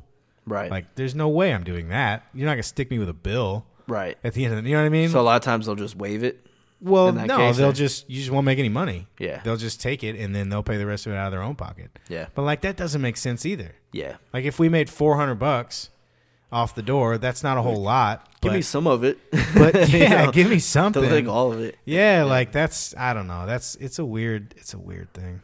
There's a lot of weird stuff like that happens that I've come across being on the road. And different parts of the country do different things. Like in California, when you go out there, like in the LA area, the Bay Area, you are responsible for basically renting the room. Yeah, we've played out there quite a bit, and we usually come home empty-handed. It's weird. You're basically paying them to rent the room and then paying for all of the sound and everything, and then hoping you sell enough tickets to break even. Yeah. Well, a lot of times we'll just get on shows that are already happening, but yeah, there's usually not much to go around at the end of the night. No. I quit doing shows like that a long time ago. Yeah. Because first of all, I run an 8-piece band, and I have to pay those guys. And you need it done your way. Like, yeah, that's understandable. But I have to pay those guys whether or not we make any money. Yeah. And so I got to the point where if we weren't making enough money for me to at least cover the band, it wasn't worth even getting out of bed for. Right. So I had to do away with a lot of those places, and I'd tell them straight up. I'd say, look, because it's it's rare you're going to get 7 people on the same page as you that are like, yeah, this will be really good promotion right for in the long run. Like, yeah, they don't give a fuck about that. No, they don't. I'm hiring them. They're employees. I don't look at it that way, but that's what it is. Yeah. Yeah, and then you go, okay, well, I need at least $800 on this gig, and they go, $800? This band plays for $400. I go, well, they're not as good as we are. So if you want a good band with a good draw, right, you'll hire us. Well, we don't have an $800 guarantee. That's too right. much. And it's like, well, I'm not going to do it then. Yeah. I've burned bridges with venues that I used to do for $400 or $300 or whatever. And now I charge $1,000 or whatever. And y'all are playing for like a couple hours and shit, huh? Yeah, probably 2 hours at the most. Yeah. See, yeah, you're gonna hate me. Sometimes like we can get away with charging like, I don't know. Sometimes if we don't really know the promoter and they're just aimlessly hitting us up, we can usually get a couple hundred for like a 20-minute set. Yeah. But in hip hop, they're doing that thing where they're trying to book a lot of people on that night. Right. So I'm like, we'll do 20 minutes, but we're still gonna need X amount of dollars, and a lot of times they're cool with it. Gotta be worth it. Well, you guys have a name, and you've created that for yourself, that brand for yourself. But yeah, when we do that, we're upwards of 2 hours of pretty much all original music, and we did pretty well for a while. We were making pretty good money, but there's still those places that they want you to come in. What kills me is the new places, and they want you to come in on a Wednesday, like in Nashville or like in Memphis or somewhere. Right. They want you to come in on a Wednesday and play and see if they like you, and then they'll give you a date. And it's like, well, I live in Texas. I'm not going to do that. Yeah. Like, we're good enough, I promise. Yeah. Like, that's weird. Is that a scene you've played in, Nashville? Yeah, I've played in Nashville a bunch of times. I love Nashville. Honestly, I love it as a city. I wouldn't want to be personally a working musician in Nashville, like a Nashville only working musician. Right. If I were in a band that were touring and it didn't matter where I lived, that'd be somewhere you would try to go every time. That's where I would live there in a heartbeat. Yeah. I love it as a city. It's a great city. Right. But to make a living in the way that I make a living now up there is almost impossible because I'm an original artist. I do mostly original music. I do a lot of covers if I need to, but I promote myself as an original artist. That doesn't exist up there. Until you get on a touring level, national touring level, they're not interested in that. They're not interested, and so you have to play all these bars on Broadway Street. Yeah, barbecue restaurants. Yeah, and you're playing for 4 hours. There's 4 slots a day. Stevie Wonder. 4-hour slots, but no, not even that. You have to know just what anyone walks in, what they want to hear. Basically, you're just a jukebox. You're like a piano bar. Pretty much. And they're playing for sometimes $50 a man. Yeah. But they rely on getting tips. So if you're not from there and you go in and they'll talk to you and they'll say, "Hey, how you doing? Where you from? You have any requests?" And you say, "Oh, I want to hear this song." And then they all know it. Everyone has to know it. Sugar Ray. And they'll do it. Seriously, if you give them $10, they'll play it. I guarantee you go to any bar on Broadway at 3:00 in the afternoon, ask for Sugar Ray song, and I guarantee you put $10 in their tip jar. I guarantee they'll play it. Yeah, that's what they have to do, though, and then so they don't get to do very much original music, and that doesn't sound very appealing to me. I toyed around with the idea. I was offered a spot in a band that does that. They do about 5 of them a week. You make $50 to $75 flat for the 4-hour gig. You get 2 10-minute breaks, and you just pretty much have to learn about 400 songs that are cover songs. Yeah, and you just play. Yeah, and hope that you get enough tips that everyone can leave with at least $100. Yeah, and that's one of those things like I touched on earlier about living here that's kind of appealing to me. That I can make so much shit. I have the time to work on music every day of my life. Yeah, absolutely. And there's places for me to perform. and get paid. And I don't know. It's a totally different scene. Yeah, going on the road seems cool, but it's like I want it to be done right. Yeah. Before just leaving this good thing we have here. Yeah. That you may think's not such a good thing because you're so used to it, but Right. when I take a look at it, I'm like, man, I have the opportunity to, rent a studio for Yeah. the price that I do and work on my music every day, and that's real appealing to me. Yeah, I agree. Because there's people I know that are like out in LA or some of these bigger cities, and they're not really doing anything like that I'm not doing. You Yeah, know what I'm saying? Sure. Financially or whatever. Yeah. The only appealing side of being in a place like that, LA or Nashville or New York, would be just that there's so much more opportunity presented to you. Yeah, there's more of like a how do you say it? There's more photographers and videographers and and there's licensing opportunities. There's more. I could see that need for it, but at the same time, there's way more musicians out there. Yeah, than there are and here. it's like how hard are you going to pursue that out there? Like, because there's a lot of people that I don't think are doing anything much bigger. Yeah, that are in those cities. Yeah. Yeah, and there's only X amount of spots to fill, and there's way more people trying to get that same spot you're trying to get. Right. So it's a different culture, but it has its place. I would love to live in LA. I don't really care for LA as a those two were very contradictory statements that I just made. I would like to live in LA but not be a musician. Yeah, it would be nice to live if you were on that level, but I'm not. Yeah, I'm not trying to like just move there for the sake of moving there and like have to wait tables again or Yeah, I don't want to do that because I feel like a lot of people you have to do that out there because of the living cost and all that. Right, and every waiter is an actor, right, and a musician. Like being in Austin, like everyone's a musician in right. Austin. It's like okay, we get it. Every waiter's trying to hand you their demo. It's like, all right, man, I get it. Yeah, I don't know. Especially like, I don't know. I'm sure the hip hop scene's tough to tap into out there. So like you're saying, I'm sure there's so many dudes out there doing it that I'm like, who the fuck are you? Like, but you don't have to anymore. That's the thing is that you can get on YouTube and you can you can pay. There are video production dudes around here that are good. And you can have some cool stuff made, and you can learn how to do it yourself. Even do your own thing, and put so much content on YouTube and Facebook and whatever. Just increase your visibility that way, and you're not going to be any worse off than someone who lives out there, right? That's just going around from place to open mic trying to get discovered or whatever. Right. You know what I mean? I'd venture to say you're better off paying doing that. Fucking $20 to play an open mic. Yeah, and I would venture to say that you're probably better off just making YouTube videos and putting out good content and having the facility that you have like this studio to make good content that you believe in that's not costing you an arm and a leg and affording you the time and the opportunity to do it. Right. You're probably way better off doing that.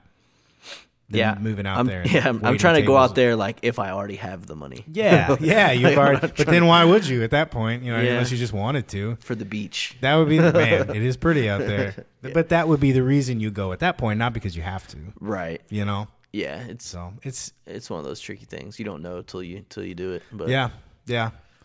I'm too much of a pansy to just uproot myself from this scene. I've situated myself in this scene to where I make a pretty good amount of money by myself, and it would be hard to just all those connections and then I gotta go somewhere and be a nobody for a year.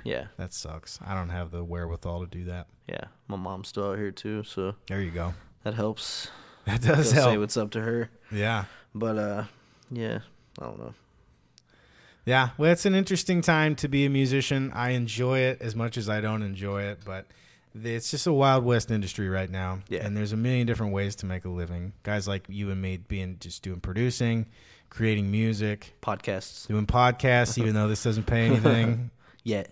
Yeah, if you want to give me money, feel free to do that. Everyone in LA out there listening, Yeah. Give me we need some sponsors. money. But I think that's a pretty good place to wrap it up. Okay. Do you want to promote anything else? I know you said you have the show coming up on the 7th. Yeah, January 7th. It'll be Fab Deuce and Southpaw Preachers At Andy's. So it'll be remodeled by them. Yeah, their first show is New Year's Eve, so it'll be pretty much the first week of the new sound, new stage, new lights. Great. New bar. They pretty much pimped my ride. Pretty much did the whole thing. Exhibits heading up the whole thing. Yeah. So there's that. And again, my album No Hitter that just came out in August. So that's kind of what I'm pushing right now. So what did you release it just as Pudge Brewer? Just Pudge. Just Pudge. Yeah. So Pudge No Hitter.